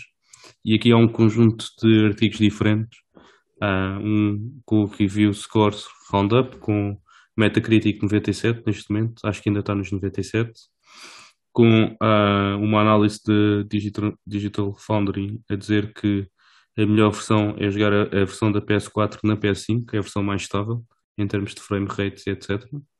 Depois temos um artigo da Bandai a pedir desculpas pelos performance issues que estão a ter, principalmente no port para o PC, e um patch que acho que já foi feito ou que vai ser feito esta semana, que vai resolver o problema de save datas que estão a ser corrompidos por não fazeres exit no jogo e poderes fazer shutdown ou deixares em suspense sem se fazer exit do jogo e voltares a entrar.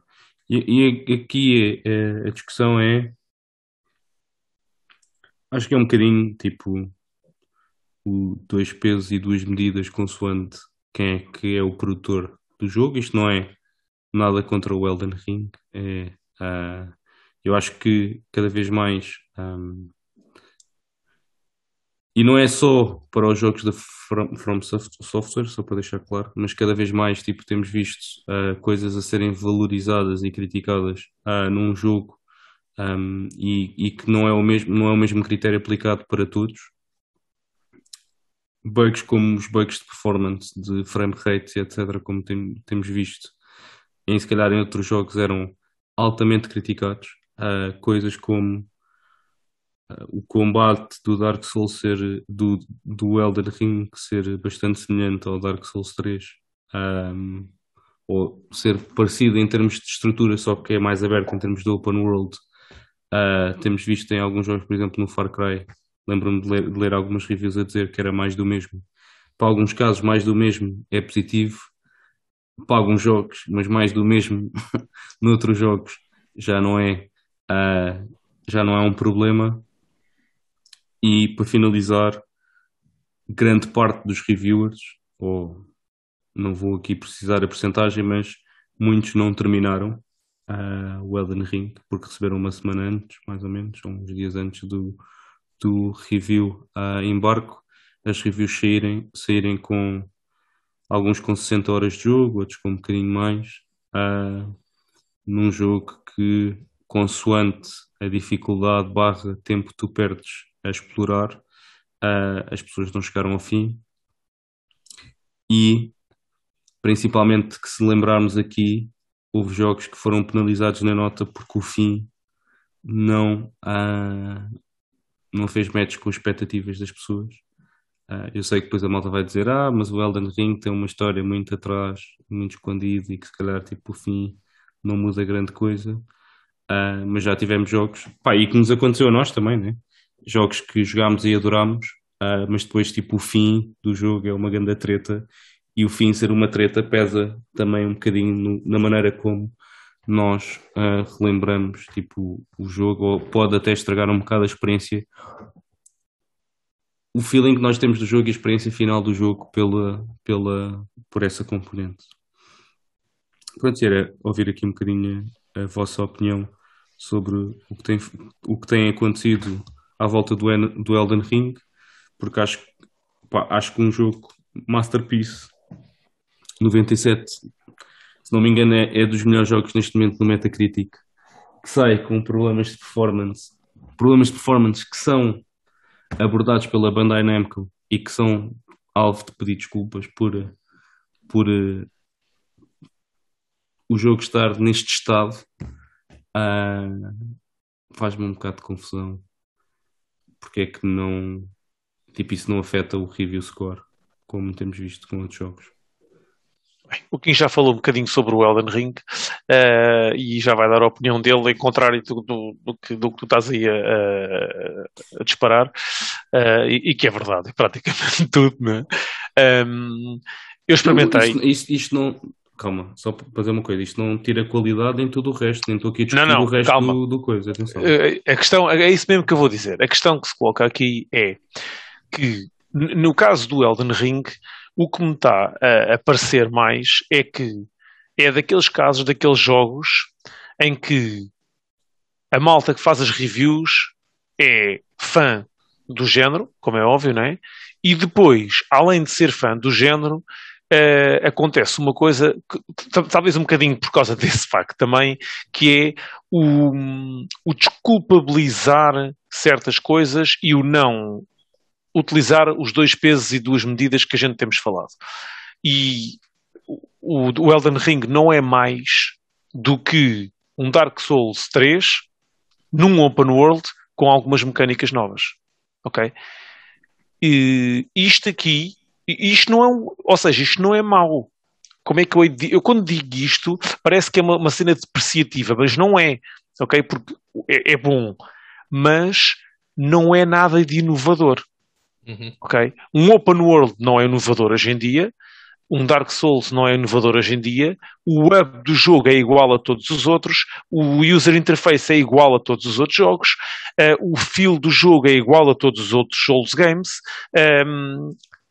Eu, muito sinceramente, e mais uma vez, não é de forma depreciativa que eu digo isto, se fosse um DLC do Dark Souls 3, eu não me admirava. Ok? Eu hoje em dia, eu até digo mais, eu acho que todos os Souls games são DLCs do primeiro, porque, isto já estou a abusar um bocadinho, né?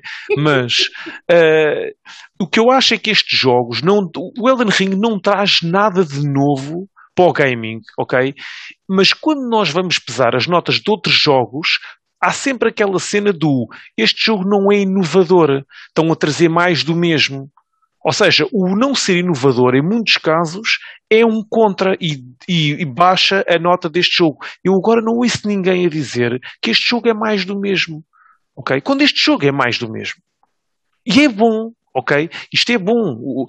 Porque isto é bem difícil tentar passar esta mensagem sem levar com os fanboys a dizerem que não sei o quê, isto é só para duros, só os gajos que gostam bem dos jogos bem difíceis é que sabem apreciar isto não é para todos. Este tipo de fanboys, isto é muito difícil passar esta mensagem para esse tipo de pessoal, pronto. Mas isso, toda a malta que tem problemas de cabeça, é difícil falar com eles. Portanto, aqui é só mais um bocadinho.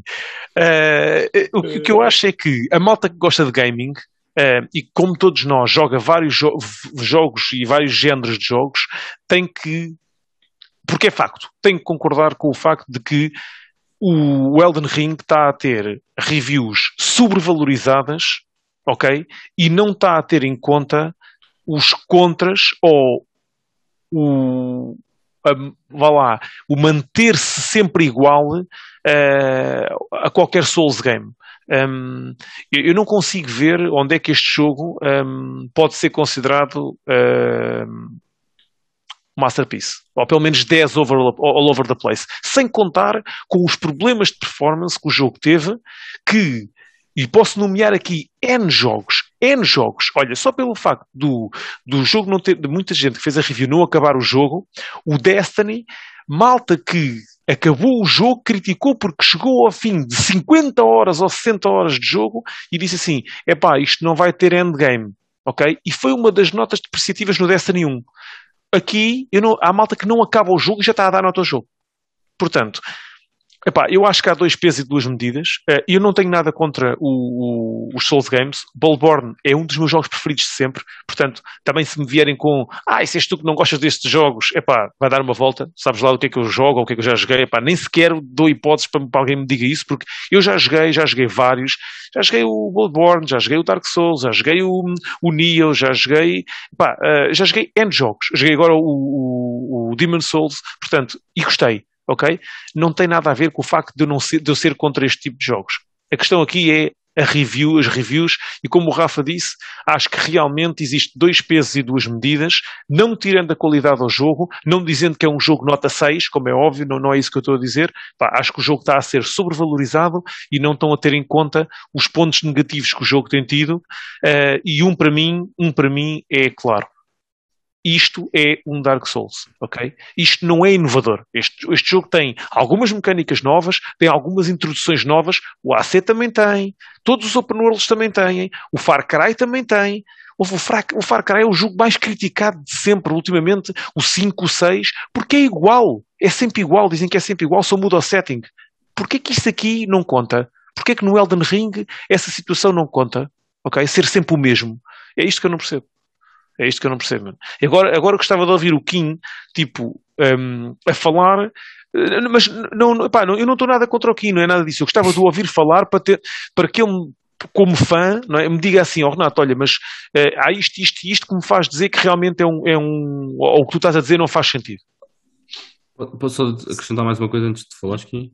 Sim, além disso, eu não vi o jogo nem graficamente do PC, mas posso dizer, tipo, na PS5 não sinto que seja diferente, tipo, de um jogo de PS4, ok? Ou seja, tipo, acho que, tipo, depois vão dizer, From Software não é conhecido pelos gráficos. É verdade. Isso é outra. Mas isso é outra, mas isso é estúpido. Então, mas que raio de desculpa é essa? Então, mas e tal, não são conhecidos pelos gráficos. Então, mas o que é que quer dizer o quê? Quer dizer que daqui por 20 anos vamos estar a jogar com os mesmos gráficos porque não são conhecidos pelos gráficos? Então, o Demon's Souls faz um jogão graficamente muito melhor do que o Elden Ring os gajos comentaram sobre isso. O gajo do Elden Ring.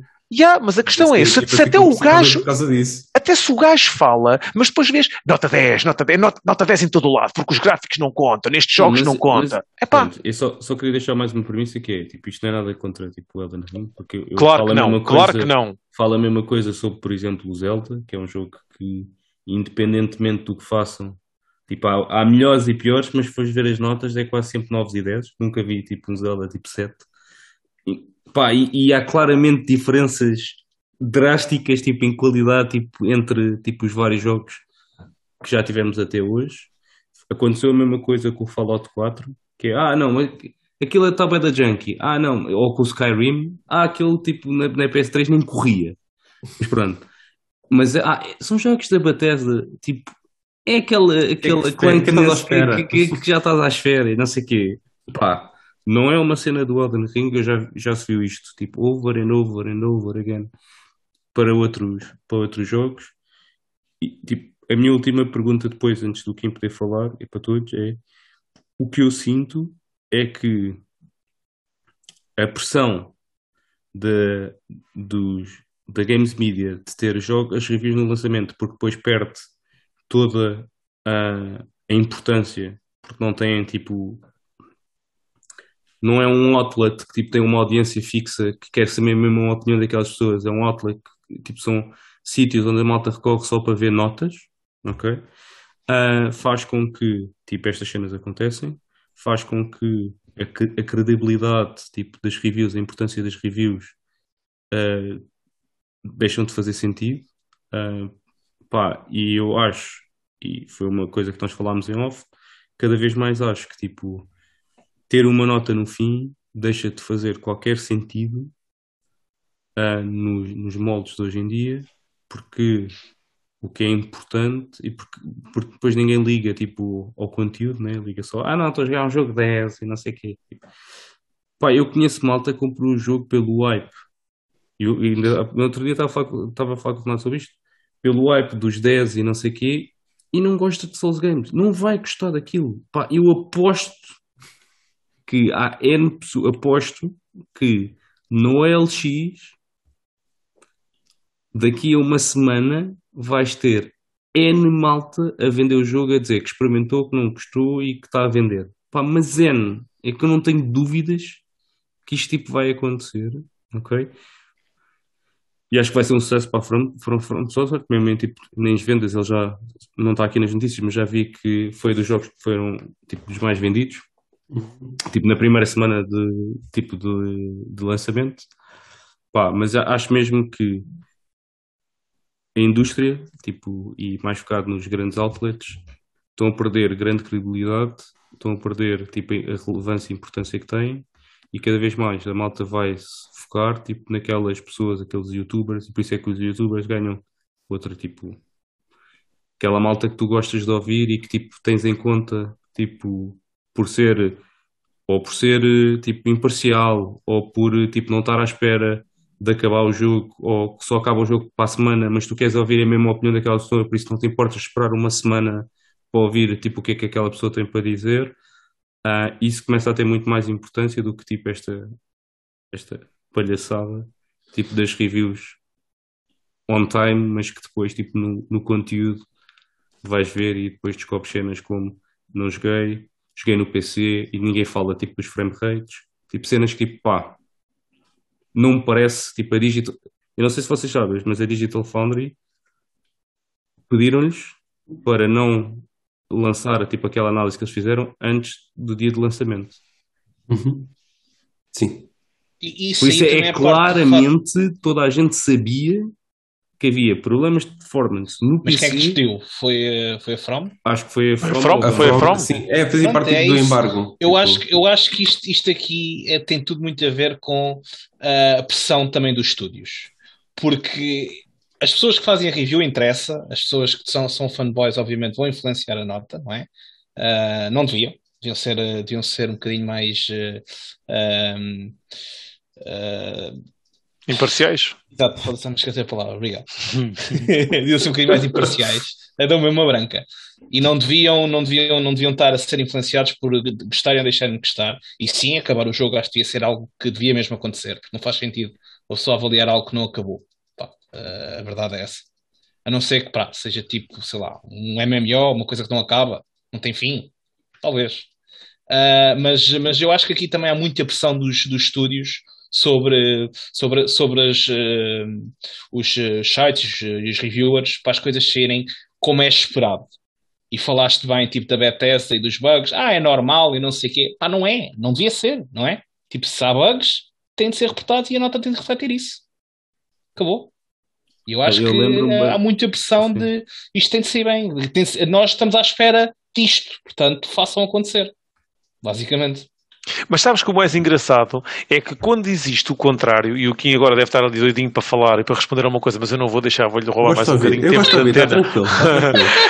Uma cena engraçada nisto é que acontece para quando os jogos... olha, vou dar o exemplo do Cyberpunk.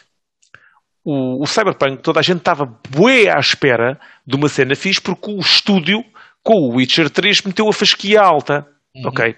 Então depois levou uma ripada do caraças. E com toda a razão. Atenção, não estou a dizer que o Cyberpunk não mereceu a ripada que levou em relação aos problemas que teve.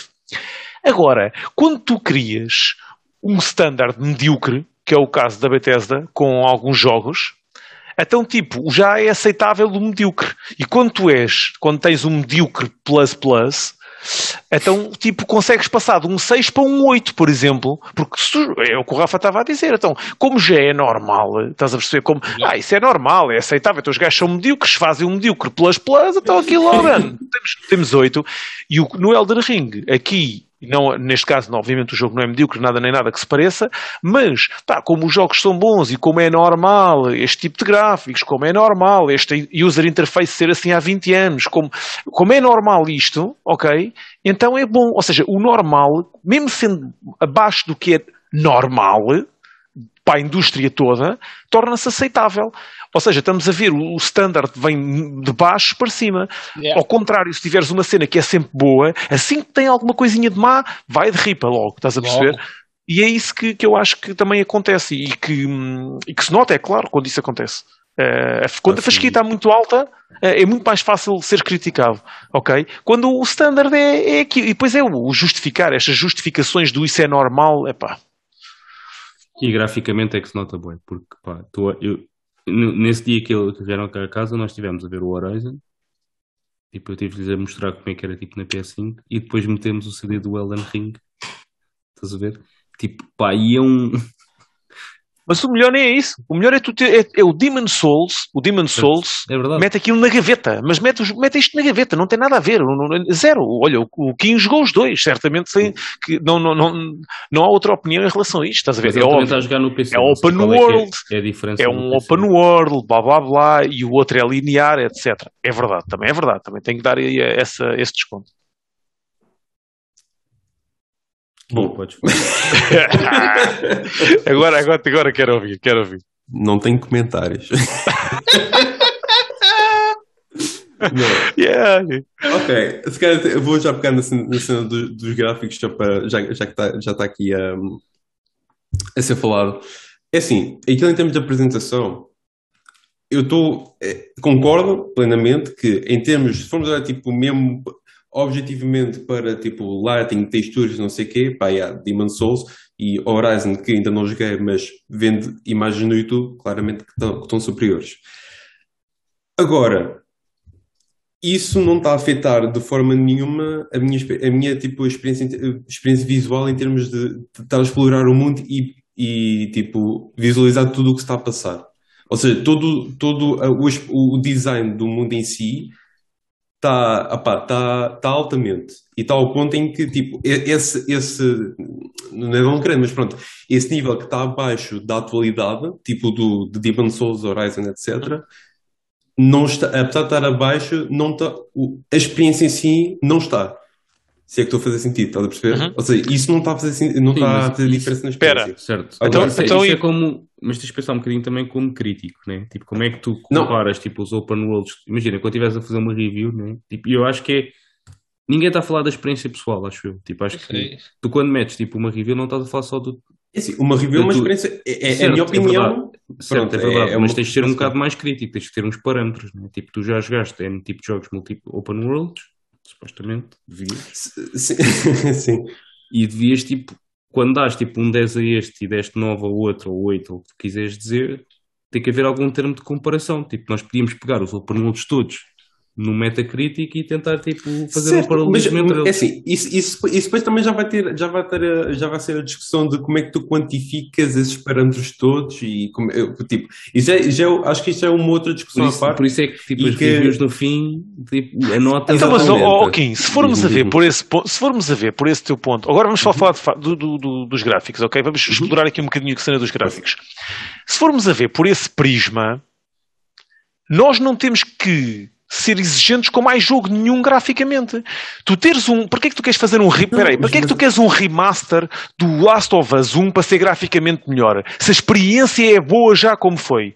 Porquê é que tu queres um remaster ou porquê é que tu queres que o Horizon tenha gráficos melhores ou por exemplo, este Horizon é melhor que o 4? Porquê é que não faz o primeiro? Porquê é que não fizer o Horizon 2 com os mesmos gráficos? Se isso é aceitável para alguns jogos, porquê é que a gente queremos evoluir como indústria? Atenção. Porque é que graficamente a gente quer evoluir? É sim, porque os gráficos, e principalmente num jogo como Last of Us, eu sendo da opinião que também o primeiro Last of Us não envelheceu tão mal quanto isso, atenção, mas o aspecto dos gráficos, especialmente no Last of Us, com um jogo cinemático, afeta e acaba por melhorar a imersão de tu no jogo. Tipo, quando é um jogo cinemático, esses gráficos então são ainda mais importantes. Enquanto que, por exemplo, tipo, imagina, tu não precisas de gráficos assim tão melhores para ter uma boa experiência num FIFA, por exemplo. Pondo assim, tipo, essa comparação. E agora mesmo mas mesmo assim, sendo um jogo mas eu não estou a discordar, tipo, gráficos piores não é menos bom. Isto é um jogo de 2022, quer dizer. Portanto, a minha expectativa seria que graficamente seria uma cena já avançada. A correr em consoles de 2013, atenção. Certo, isso pode ser um problema, é verdade. Mas não devia, porque devias ter, mais uma vez, e pegando no mesmo exemplo do Horizon, existem duas versões. O Horizon corre naquilo, não sei como. É em primeiro lugar, porque aquele na PS4 também está muito bom. Mas pronto, está muito bom. O Horizon está muito bom na PS4. Não é o primeiro jogo a fazer duas versões, ou seja, tipo, graficamente diferentes, porque a consola saiu para mim. Sim. Mas estou a falar em termos de, ou seja, em termos de design e em termos de tipo escalabilidade dos settings. Sim, porque temos tipo tanto o Horizon como por exemplo o Forza na Xbox também, na Xbox One também está muito bom e pronto, isso vai tudo depender também do todo o motor e mas aí eu acho que é um bocado comparado tipo uns gajos que têm um conhecimento mais aprofundado e que fazem só para uma plataforma de que gajos tenham que fazer para várias plataformas. Exatamente. Mas pronto. Aí acho que é um bocado diferente, mas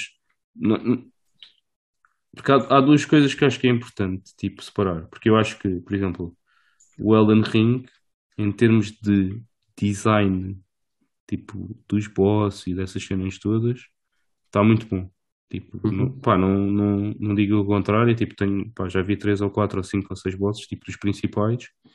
E acho que, tipo, em termos de artwork, tipo, em termos de qualidade de fazer o design dos bosses e, tipo, os pormenores todos dos bosses e, tipo, como eles se ligam no mundo e etc, tipo, sempre foi, tipo, genial. Estás a ver? Tipo, acho que é muito bom. Tipo, eu acho que há, tipo, algumas cenas, tipo, continua a haver espadas a passar pela parede. Continua, tipo, a haver... Ou seja, são cenas que aconteciam no Dark Souls 1, aconteciam no 2, aconteceram no 3, aconteceu no Bloodborne. Estás a ver? Tipo, parece que o motor gráfico não é um novo, mas, tipo, tem sido só modificado um bocadinho tipo jogo. E não me admirava nada que fosse esse o caso, muito honestamente. Porque fosse um motor, ou seja, os problemas que tu tinhas no início, continuas a tê-los agora, tipo, ainda no outro dia, tipo, está a ver o vídeo, o gajo morreu com uma lança que passou pela espada. Tipo, o gajo passou a espada, passou pela parede, estás a ver, do outro lado, e o outro atacou e a lança passou-lhe e matou o gajo. Tipo, continua a acontecer essas cenas. Certo, pronto, assim, essas cenas, confesso que também não deve ter as mesmas horas que esse gajo, não sei. Mas também pode não acontecer. Sim, é uma situação que pode acontecer a qualquer momento, não é? Sim, porque, ou seja, tipo, eu só posso falar tipo, pelo que vejo, né? Claro. Pronto. E pronto, isto para dizer, tipo, eu percebo estas críticas e concordo no sentido, tipo, se isto aqui são problemas, não faz sentido estarmos aqui uma década à espera que eles fiquem resolvidos, né? Mas pela minha experiência, eu não, com exceção, lá está, ao stuttering, que não é um issue do Elden Ring específico, aqui no PC, mas com exceção a esse facto, eu não tenho tido, tipo, não tenho sofrido esses problemas. Ou seja, a minha experiência, em geral, tem sido bastante consistente nesse aspecto. Okay? Na realidade, é um problema dos jogos da From em todos os lançamentos do PC. Se fores analisar... Por acaso, eu ouvi dizer que desde o Dark Souls 2 tem vindo a melhorar. Sim, exatamente. Mas tem acontecido sempre problemas. Tipo, certo, ou seja, vinha numa sessões impecáveis, basicamente. Vinha daqui, né? Começou exatamente. E neste baixou outra vez. Yeah. Mas pronto, isto... Pronto, voltando a reiterar que em termos visuais, sim, não está ao mesmo nível, mas não me está a estragar a experiência de modo nenhum.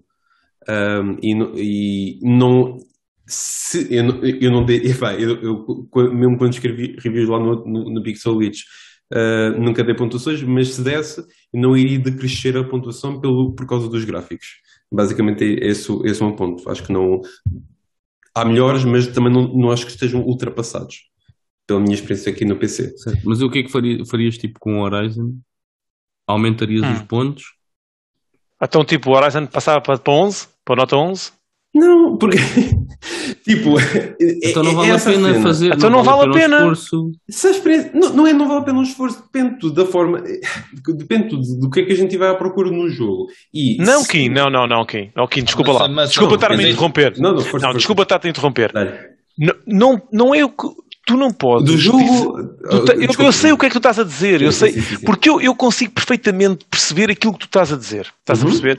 Porquê? Sim. Porque eu sei que os gráficos não têm interferência para quem gosta daquele género de jogos. Eu percebo isso perfeitamente e sou completamente de acordo e realmente não me faz confusão aquilo que tu estás a dizer. Ok? No sentido de fã daquele jogo. Faz-me confusão no sentido de uma avaliação de nota de um jogo. Ou seja, o gente não pode dizer assim, o jogo é assim, não tem os melhores gráficos de 2022, é um jogo de agora, ok?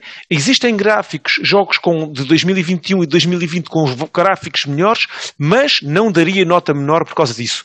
Como é que isto é possível? Isso não pode acontecer. Porque tu estás a dizer que o standard, lá está, é o diminuir o standard do jogo. Como o jogo já é normal, os gráficos são aceitáveis, eu já não lhe vou tirar a nota 10. Eu acho que quando tu dás a nota, tu estás a basear-se na experiência que tu tiveste no jogo. E essa experiência é depois avaliada pode ser por vários parâmetros. Mas vais ter sempre essa subjetividade de quão é que o quanto interessa, tipo, os gráficos ou o quanto é que te afetou, se calhar, será que aquela imagem, aqueles gráficos estavam muito básicos, ou este som estava muito mal feito, ou este estava muito bugado. Diz, Diogo. Mas há jogos que vão ser punidos por os gráficos não serem da última geração. Olha o Pokémon Arceus, o Legends Arceus. Os gráficos daquilo era... Mas é que alguns vão ser punidos e outros não, e não pode ser. Mas este é o mesmo problema do... É mais um que tipo... vou dar um exemplo. O Skyward Sword é um Zelda que quase 90% das pessoas que já jogam os Zeldas todos fala mal. Tipo, toda a gente fala mal. E então, depois ver no Metacritic tem 90 e tal. Tipo, assim, e é claramente... E é porque é um Zelda. Não é mais nada. Não pode ser. Eu tenho jogado o Skyward Sword, eu não lhe daria essa pontuação nem de perto.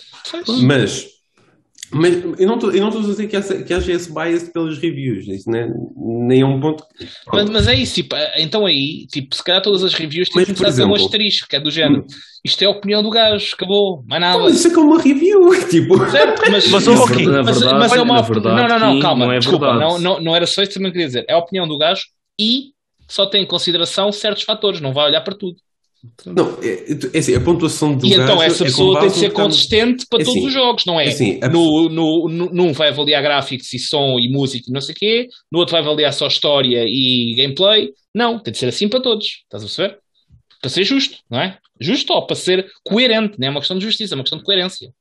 Certo, mas assim, também há pessoas diferentes que fazem reviews diferentes dentro do mesmo outlet, né? Tipo, o IGN não é o mesmo gajo que faz reviews. Certo, depois é que claro. assim, mas faz todo o sentido, claro. Pegas nas reviews da IGN, supostamente eles dizem qual é que é a nota que querem ter, que querem dar, vai lá, e aquilo não é review do gajo, é nota do site. Ou seja, é nota do site, mas diz quem analisou. Não, está bem, tu dizes quem é que analisou, mas tipo, é a nota do site, porquê? Tipo, vais ao gajo das reviews, dizes qual é que é a nota, ele pode não concordar, porque já aconteceu isto, e tipo, eles terem que mudar a nota para estarem todos de acordo. Aquilo não é tipo, eu quero dar 10, chegas lá, escreves 10 e está aprovado. Não é assim que funciona. Certo, mas o que está, imagina, o que está a nota também tem de refletir o que está no texto. Certo. Né? Tipo, ou seja, o gajo não pode querer dar um 6 e o gajo, não, tu vais dar um 10. Tipo... Não, está bem, mas certo, isso é uma discrepância muito grande, mas já aconteceu, tipo, o gajo, tipo, dizerem que queriam dar um 9, estarem decididos entre o 9 e o 10, ou uma cena assim, eles vão discutir, ou tipo, pronto, ok. Quero dar 9, não concordo, dá 8,5 por causa disto, aquilo, está na tua review, ou tipo, aquilo vai para análise, né? Aquilo não é, certo. O gajo apeteceu dar 10 e é assinado por baixo, passa por todo o lado. Porque aquilo reflete a nota do site e não da pessoa individual. Sim, tudo bem. Não estou por isso em causa. Até porque pronto, há sites egípcios, pronto, whatever. Agora já perdi o meu treino. Salta dos gráficos. Continua a falar das coisas. Salta dos gráficos porque isto vamos dar aqui muita cabeçada aí. Exatamente. Pronto. Partindo para o ponto que estavas a falar, Renato, no início do Elden Ring ser um Dark Souls com Open World. Eu concordo e discordo, no sentido de que, como falei no início, eu concordo que o combate em si é tipo um Dark Souls, mesmo no combate, achei que o Bloodborne e o Sekiro fizeram mais alterações no sentido de como é que tu fazes, pronto, avanças no combate, pronto. Mas acho que o fator open world é um open world tipo que acho que não é, acho que tem que se dar valor um grande valor a esse mesmo fator, porque um open world não é tipo, ou seja, tens um mapa e tens as side quests e não sei o quê, tipo um open world em que de facto requer. Mas eu disse logo que estava bem feita. Eu acho que está muito bem feita, atenção. Sim, mas isto para dizer, tipo, ou seja, porque acho que não é só um Dark Souls, ou seja, não é tipo copy-paste. É isso que eu estou a querer dizer. Ou um copy-paste com algumas alterações e tudo mais. Acho que eles pegaram na base e expandiram aquilo de uma forma até na minha opinião, bastante elevada. Porque fazer um open world daqueles com tanta coisa para tu fazeres e explorares e pensares, foi algo que acho que tinha sido aplicado no passado em Dark Souls, mas numa escala muito menor. Estás a ver? E isso, pronto, esquecendo as mecânicas que também mencionaste, a parte do mount e tudo mais, pronto. E, portanto, esse fator que é pegar na base e expandir é tudo o que se espera tipo de uma sequela do franchise, como aconteceu agora com o no West e tudo mais. Concordo. Portanto, acho que tipo, pegar num jogo que já era tipo um 9 e expandir e depois, passados uns anos, receber um 10, não me choca. Tipo, fazendo só essa transição assim, estás a perceber? Ou seja, tipo, esse ponto assim não me choca. Mas o mesmo, outra vez, vamos voltar ao Horizon. O Horizon também não melhorou muito a nota em relação à entrada anterior e também agora meteu muitas cenas novas, melhorou muito graficamente, os NPCs melhoraram, as side missions melhoraram, o open world melhorou, tudo melhorou naquele jogo também e a nota também não saltou para um 10. Certo. Estás a perceber? Sim. Mas aí lá está. E eu concordo que seja assim. Porquê? Porque já era bom, manteve-se bom, melhorou algumas coisas, que é o que se espera de uma sequela, melhorou algumas coisas, expandiu algumas coisas, mas a nota é a mesma. Não passou de um jogo 8,5, 9 para uma masterpiece. Enquanto que o Elden... O Elden Ring... já estamos a pegar... Imagina, o Elden Ring 2 já tem que ter um 11. Se melhorar ainda sobre este. Sim, se formos assim, é o que eu estou... tipo, ou o próximo Souls, não é? O próximo Souls já vai ter de ser uma cena fora do outro mundo. Pois, eu vou pegar aqui, eu vou pegar numa analogia aqui a analogia do Tuga. É verdade, isto é uma analogia que é só para ser o mais simples possível. Vamos pegar no exemplo de um automóvel, ok? Em que são dois automóveis diferentes e se um automóvel tiver faz do 0 aos 100, por exemplo, em 3 segundos, e o outro faz do 0 aos 100 em 4 segundos, ok? Um facto é que um é melhor do que o outro, correto? É melhor do que o outro, é um facto. Agora, se tu me disser, tu não podes dizer, o gajo que tem um carro que só faz menos 1 segundo do 0 aos 100, ou mais 1 segundo neste caso, não pode dizer, não, porque, como a mim não me estraga a experiência de conduzir este carro, não tiro-lhe a nota, ok? Ou seja, não pode acontecer porque é um facto que é inferior, ok? Quando existem factos em que mostram que claramente o standard não é aquele, o standard é superior e aquilo está abaixo, o facto de nós não nos interferir com a nossa experiência não pode nunca fazer com que isso não interfira com uma avaliação final de um produto. E é o que eu acho que está a acontecer. E não é só no Elden Ring, como o Rafa disse, é em vários jogos. Eu acho que isso é diferente porque, tipo, carros são carros, todos os carros fazem a mesma coisa. Eles andam. Não, mas o tempo... Não. Há uma nota que tu estavas a dizer que não é verdade. É que o Dark Souls 3 saiu em 2017, para aí, ou 2016, já não me lembro. Estamos em 2022. Tipo, os standards não só não mudaram neste tempo todo. E é o mesmo exemplo, tipo, tu podes pegar nos carros, que é assim, tipo, faziam em 3 segundos, agora fazem todos em 2. Se aquele demora 3, é pior do que os standards. Certo, ou seja, sim, eu estou a perceber. Ou seja, o tempo passa e o grau de exigência vai sendo adaptado aos tempos de hoje. Não podemos pegar tipo, no grau de exigência que era tipo para alguns jogos há 3 anos atrás. Não se faziam coisas que se fazem hoje em dia. Eu não estou a discordar disso. Eu não estou a discordar disso. Eu estou a falar em termos estava a discordar no fator dos números, no valor dos números da parte dos carros e os números da parte de reviews. Agora, o ponto do Elden Ring aqui, tipo, o que estamos a falar que ele pode estar atrás, na minha opinião, é mesmo só esse fator dos gráficos. Pois, mas é como disse, tipo, eu acho que tu estás a avaliar a experiência, enquanto que os carros estás a avaliar tipo, a velocidade tipo, e a experiência.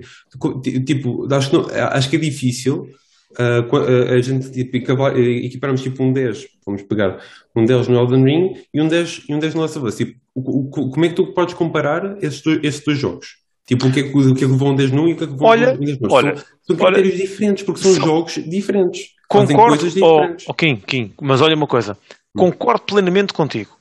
Isso aí não há dúvida nenhuma. Os parâmetros têm que ser, alguns parâmetros têm que ser diferentes, não é? Porque há coisas que têm que contar mais num jogo e coisas que contam mais no outro. Isso aí eu percebo perfeitamente. Agora, a questão de nota 10, o problema é aqui a nota 10. Porque, está quieta, sai daqui. O problema aqui é a nota 10, que quando tu dás nota 10 a um jogo, partes do pressuposto que tecnicamente, até tecnicamente, o jogo é perfeito. Ou seja, porque o Last of Us, quando recebe um 10, ok, é porque tudo naquele jogo é perfeito. E quando tu dás 10 a um Elden Ring, partes do pressuposto que aquilo tinha que ser tudo perfeito. E os gráficos não são perfeitos. Para mim, se me disseres a mim um 9.7, ok? Um 9.7, um 9.5, eu já acredito. E já para não falar na cena de ser o jogo repetido e do user interface, das vozes, aquela cena de falares com aquela personagem sempre quando vais trocar as souls. Tudo aquilo é tão Dark Souls, estás a perceber? E é bom. Mas quando chegas a esse ponto de dar nota 10... dizer que aquilo é perfeito, eu acho que não é. É só isso que eu me bato. Eu não me bato que o jogo não mereça um 9.5. Eu não me bato nisso. Agora, dizer que o jogo é perfeito, é a maior parte dos sítios dizer que é um masterpiece, que é perfeito, eu acho que não é. Está incorreto. Acho que não é justo para outros jogos, estás a perceber? Porque são avaliados de outras formas. Agora, eu não estou a dizer que o jogo é mau, estás a ver? Isto é muito difícil, porque parece que a gente tem que baixar a qualidade de um para dizer aqui alguma coisa, e não é isso que eu quero. Eu não quero baixar a qualidade do Elden Ring, estás a ver? Eu só não quero é dizer que aquilo é uma masterpiece, que aquilo é uma nota 10 all over the place, porque isso é injusto para todos os outros jogos que são avaliados de outra forma. É só isso que eu digo, estás a perceber? Eu sei que às vezes parece que é um ataque ao jogo em si, mas não, é um ataque à forma como se dão as notas aos jogos. Não tem nada a ver com o jogo em si. Estás a perceber? É um ataque às reviews. É assim, um ataque às reviews. Reviews fora. Sim, porque assim, eu neste momento eu preciso estar a adorar o jogo. Tipo, também não, lá está, também tenho muito menos horas de jogo, né? Também não diria um 10. Aquilo, por exemplo, acho que continua com controles que já podiam estar um pouco mais user-friendly. Por exemplo, dando um exemplo. Mas é o que eu quero dizer, tipo, e não estou a dizer que vocês não têm razão, porque acho que há verdade no que vocês estão a dizer também. Na realidade, aqui da parte das reviews, mais especificamente. Porém, alguém dizer-me que, não, isto para mim é um 10, não me choca. Falando pelo que eu já vi. Tipo, mas a mim também não me choca que algumas pessoas dessem 10, atenção. Eu acho que é um bocado chocante. Claro. Acho que é mais tipo all over the unanimidade. Tipo, imagina, não sei qual é que é o jogo mais alto no Metacritic, mas neste momento é capaz de ser o Elden Ring. Não sabes já, é o Elden Ring. É mesmo? É o jogo com a maior nota do Metacritic. Porque há pouco tempo era o Zelda, depois baixou, não sei como é que está agora. Mas, pá, acho que está 97, o Zelda. Então está igual. O Elden Ring está 97, está ataque. Estão os dois iguais. Pronto, o Zelda agora está aí. Já tivemos 3 nascimentos de Jesus. O original, depois foi o Zelda e agora este. Boa. Ai. Bem, malta, vamos passar Vamos saltar aqui desta notícia. Vamos passar, já não vamos fazer squad, se calhar, vou passar para outra. Mas esta daqui também acho que é importante. Call of Duty não irá acontecer em 2023. E porque é importante. Gostei. O gato ficou cheio de sono, ouvi-te falar em Call of Duty e abriu logo a boca. E porquê que é importante? Porque há 18 anos seguidos que tínhamos um COD. Vai ser o primeiro COD desde há 18 anos que não vamos ter no próximo ano. Acho que para a indústria também é uma alteração bastante importante, porque um dos best-selling games que saía ocupava ali aquela zona de outubro, novembro, com o seu lançamento. Para o ano, toda a gente já sabe que não vai haver, ou seja, é uma janela de oportunidade para muitos jogos que se calhar não lançavam naquela altura, e que agora abre-se esta janela de oportunidade e é significativa, na minha opinião, não é só tipo aqui um buraquinho. Contudo, ter um COD, Modern Warfare 2, acho que é o mais provável que vai acontecer.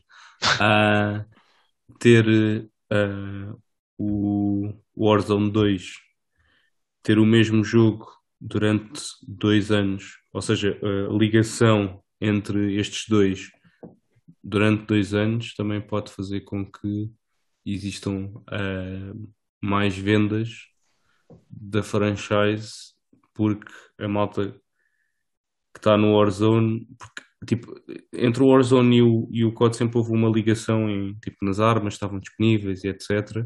Ok?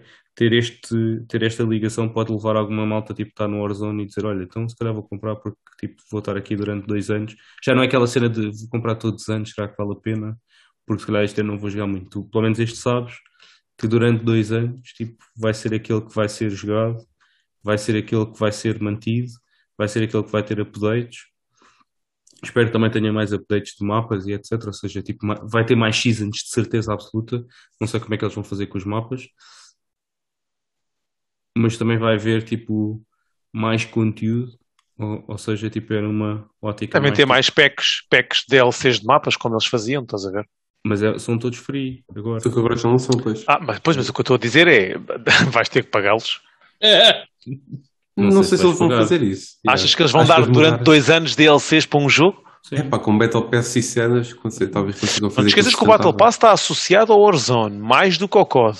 Não, é para os dois, tu podes comprar para um. Não, eu sei, mas está mais associado ao Warzone do que propriamente ao COD. Certo.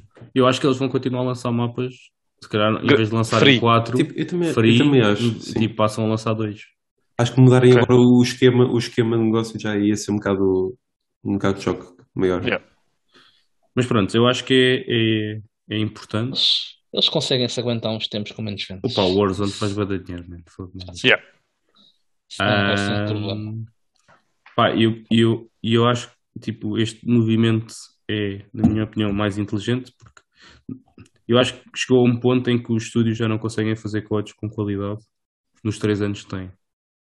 Porque tipo, os motores gráficos, etc. Tipo, já não é permitido, por isso é que alguns códigos saíram sem campanha, outros saíram tipo meio coxos, como foi agora o Vanguard, e etc. Ou seja, começa-se a notar... Outros não têm zombies. Sim, começa-se a notar que para teres um pack completo, tipo como tinhas antigamente, 3 anos já não são suficientes, não é? Tipo, podemos ver que os jogos, o nível de desenvolvimento, tipo Horizon teve 5 anos para ser feito, ou seja, tipo, começa a ser significativo e o AC começa agora também a perceber que não dá para fazer como se fazia antes, não é?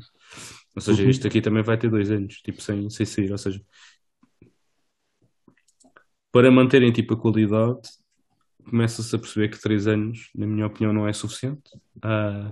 Traz muitos cortes ou muitas coisas meias feitas, e pá, espero que isto signifique que o código comece só a sair 2 em 2 anos ou 3 em 3 anos e que tipo haja mais. Ou seja, quando haja uma compra, tipo, seja aquela cena que tu sabes que vais usufruir tipo, durante muito mais tempo do que todos os anos já estás a pensar no próximo. E o que acontece muitas vezes é chega tipo a junho, se calhar tipo julho, agosto, tipo, já começa a malta tipo, se calhar vou deixar isto porque já vem eu a seguir. Yeah.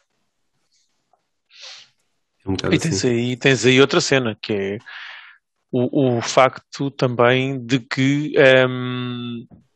o COD nos últimos anos tem apresentado claras quebras, nos últimos 2 anos, claras quebras nos utilizadores.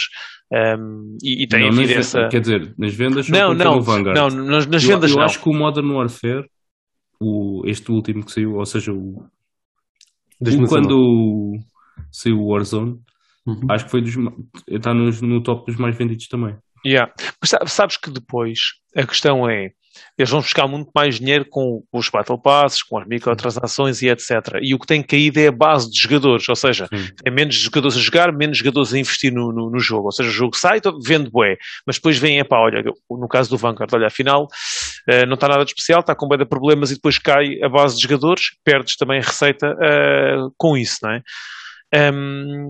E eu acho acho que vai ser uma mais-valia para eles, até porque eles, como tu dizes e bem, eles têm o Warzone que faz bué dinheiro, portanto vão manter sempre um Call of Duty a fazer dinheiro.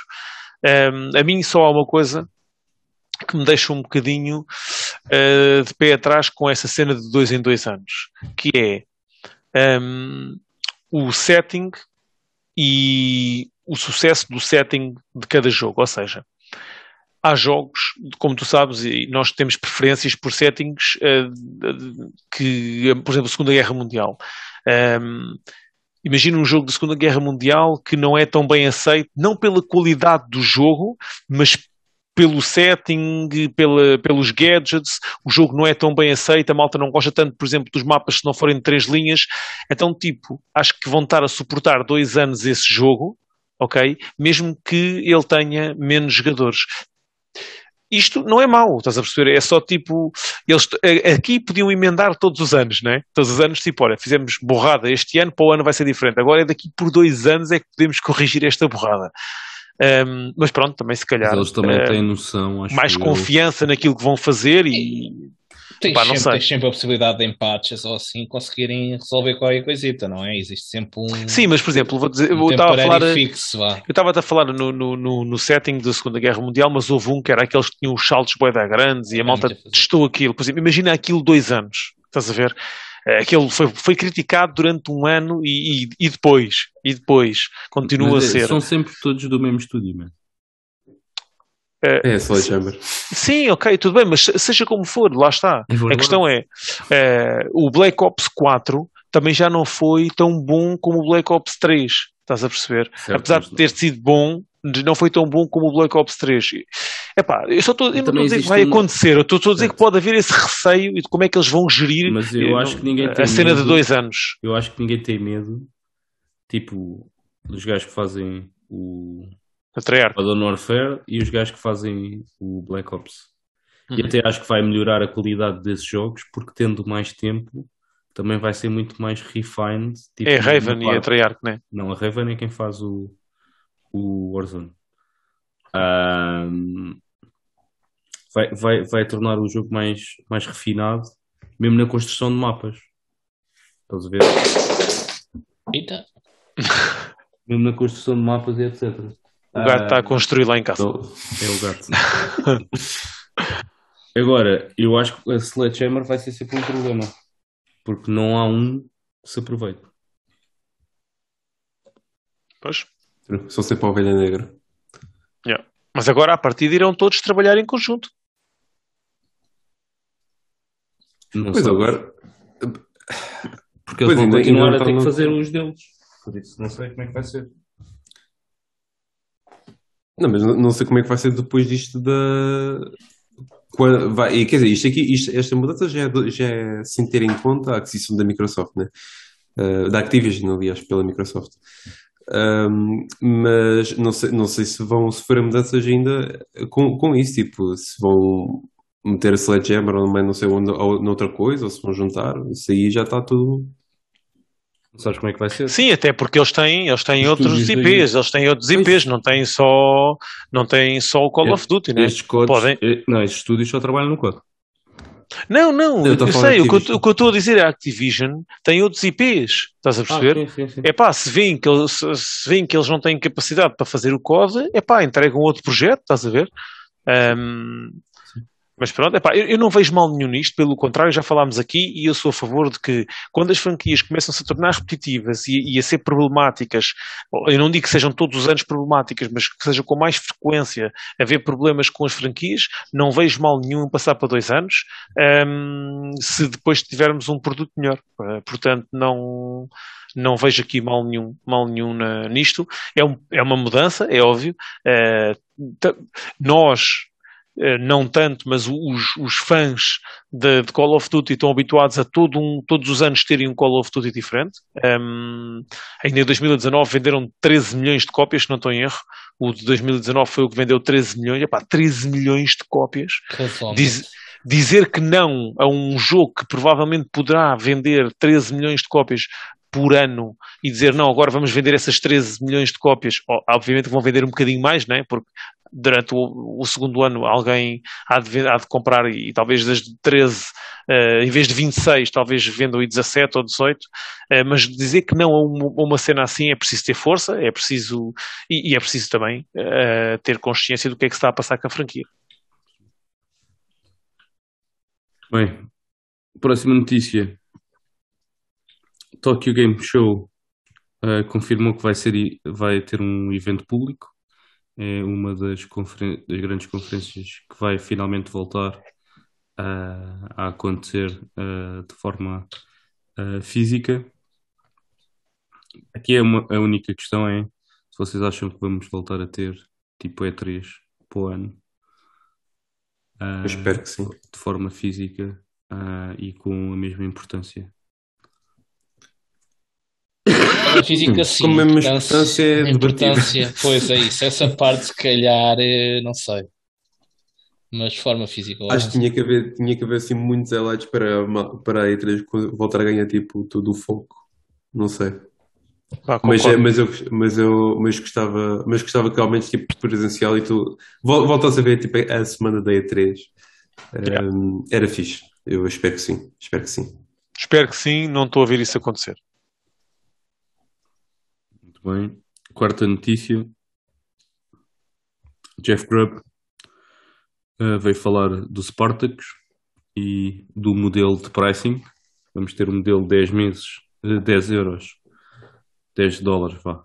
O essencial, 13 dólares o extra e 16 o premium. Sendo que este modelo é um bocado estranho porque o 16 supostamente é como o EA Play, ou seja, não é tipo só jogos completos, mas tipo demos ou trials dos jogos. E o de 13 contém um conjunto de jogos da PlayStation Store disponíveis para fazer download de borla. Ok? Só uma cena, isto é tudo rumores. suposições, não é? Rumores, ok. Não, ele veio afirmar. Não, mas eu podia ter visto, podia não ter visto alguma coisa muito recentemente. Eu sei que sim. durante o dia de ontem ainda não havia nenhuma certeza sobre o que é que era. Ele veio dizer que tem novas informações sobre como é que vai ser o serviço de subscrição. Pronto. E ele não sei se é alguma fonte do gajo da Sony ou não. Não se sabe ao certo que tipo de jogos é que... Porque ele na altura falou em que iríamos ter uma coleção de jogos clássicos e falta definir que jogos clássicos é que são esses. O que é que ele quer dizer com jogos clássicos? Falta tipo, de perceber o que é o 10, porque ele não fala sobre o que é que... O de 10 acho que é o plus como está. O 10, o básico, é o plus como está agora. Pelo menos foi o que me deu a entender. É exatamente como está agora. Mas isso, o plus como está agora custa 7, tipo... Pois. Não, custa 9,99. 7,99 por mês? Okay. Por mês. É 7,99, não é 9,99 por mês? Não, o plus. Ele custa 60 euros ao ano. Não, mas tu tens que ver, atenção a isso, tens que ver o pagar a mês, quanto é que custa a subscrição mensal do Plus, porque ele aí mete tudo, porque depois isso também vai ter packs, estás a ver? Essa subscrição, não sei se também não será possível comprar os packs, que é isso também que não se sabe. Por exemplo, esse de 16, se é só assim, só podes pagar os 16, ou se podes comprar um pack anual também, e aí já é muito mais barato. Estás a ver, já baixa desses 16. Pois, Porque pelo não menos sei. se tu fores a ver agora a subscrição do Plus, se calhar custa 9,99, que é o valor do Plus. Yeah. É, não é? Mas ele fala de jogos clássicos e também jogos da PSN, ou seja, 200 a 300 jogos Pois. que podes fazer download. By the way, um mês no Plus é 8,99.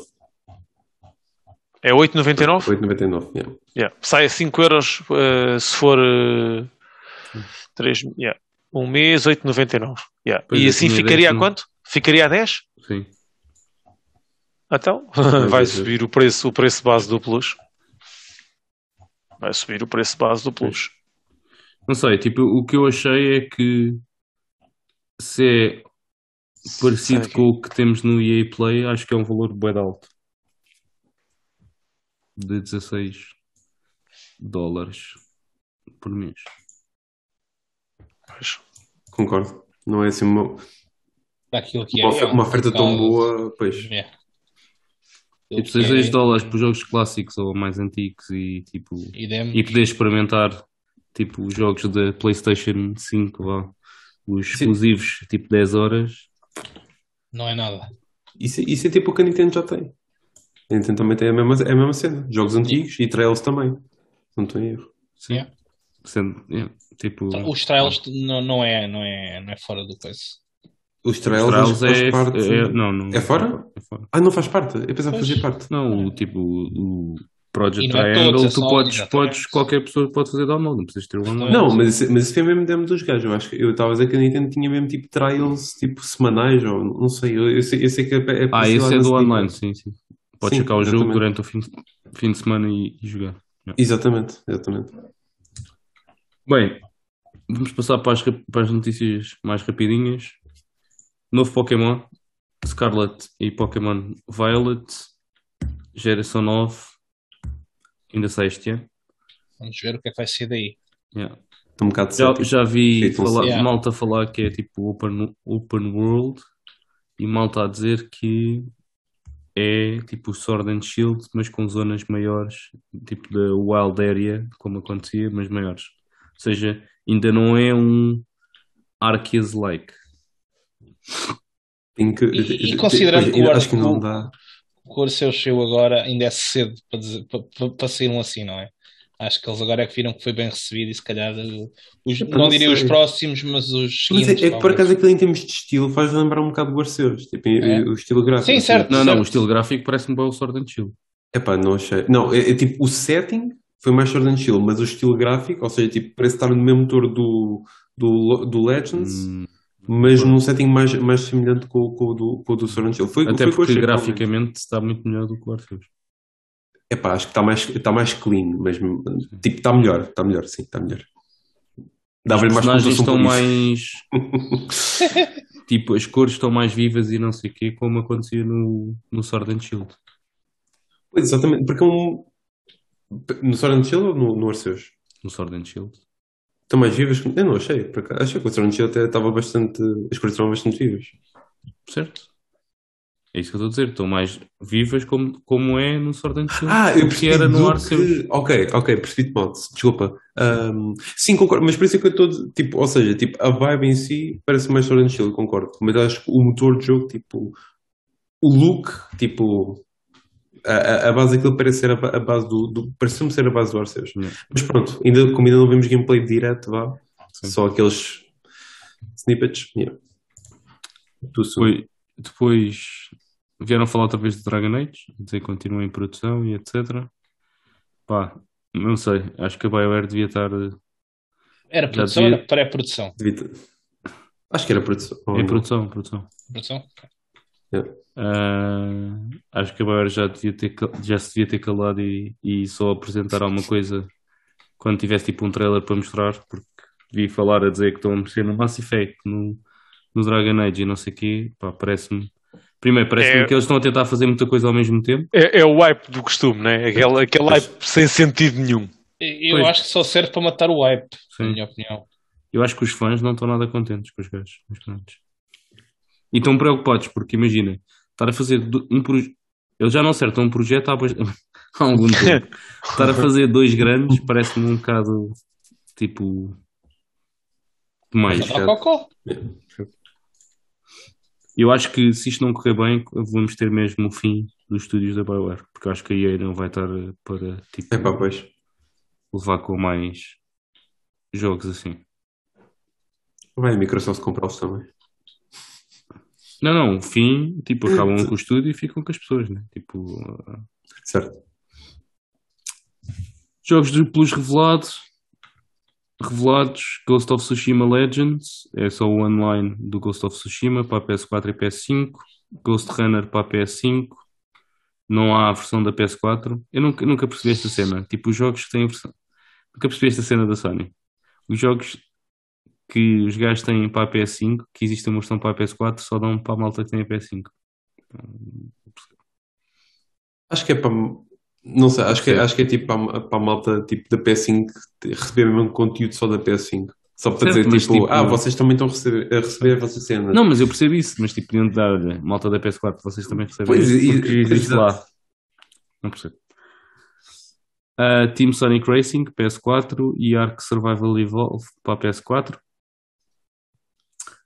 Evo 2022 não vai ter Smash Bros. Já foi confirmado. Era um bocado de esperar, é um evento da Sony. Agora. Pois é. Que a Sony comprou o Evo. Yeah. E a Nintendo não vai participar. Eles vieram fazer um post. É um bocado triste porque já há imensos anos que tinhas tipo, sempre o Smash no Evo. Yeah. E era sempre o que tinha mais pessoas.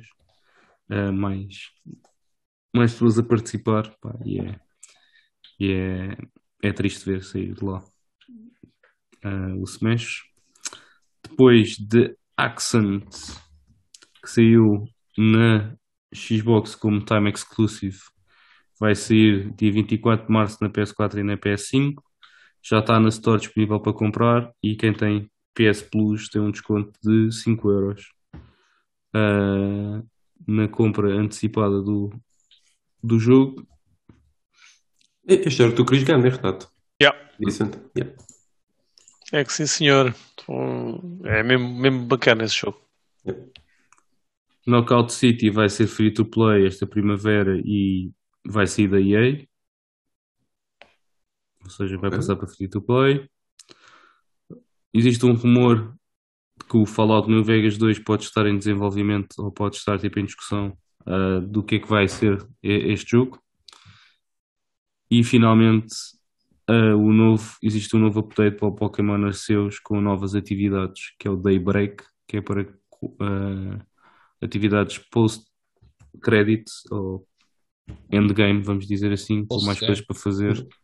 Post-game, com mais coisas para fazer depois da campanha, com mais alfas para apanhar e acho que traz uns novos Pokémons também, se não me engano.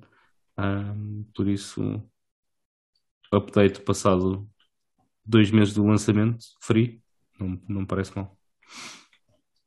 E estas são as últimas notícias que temos para vocês.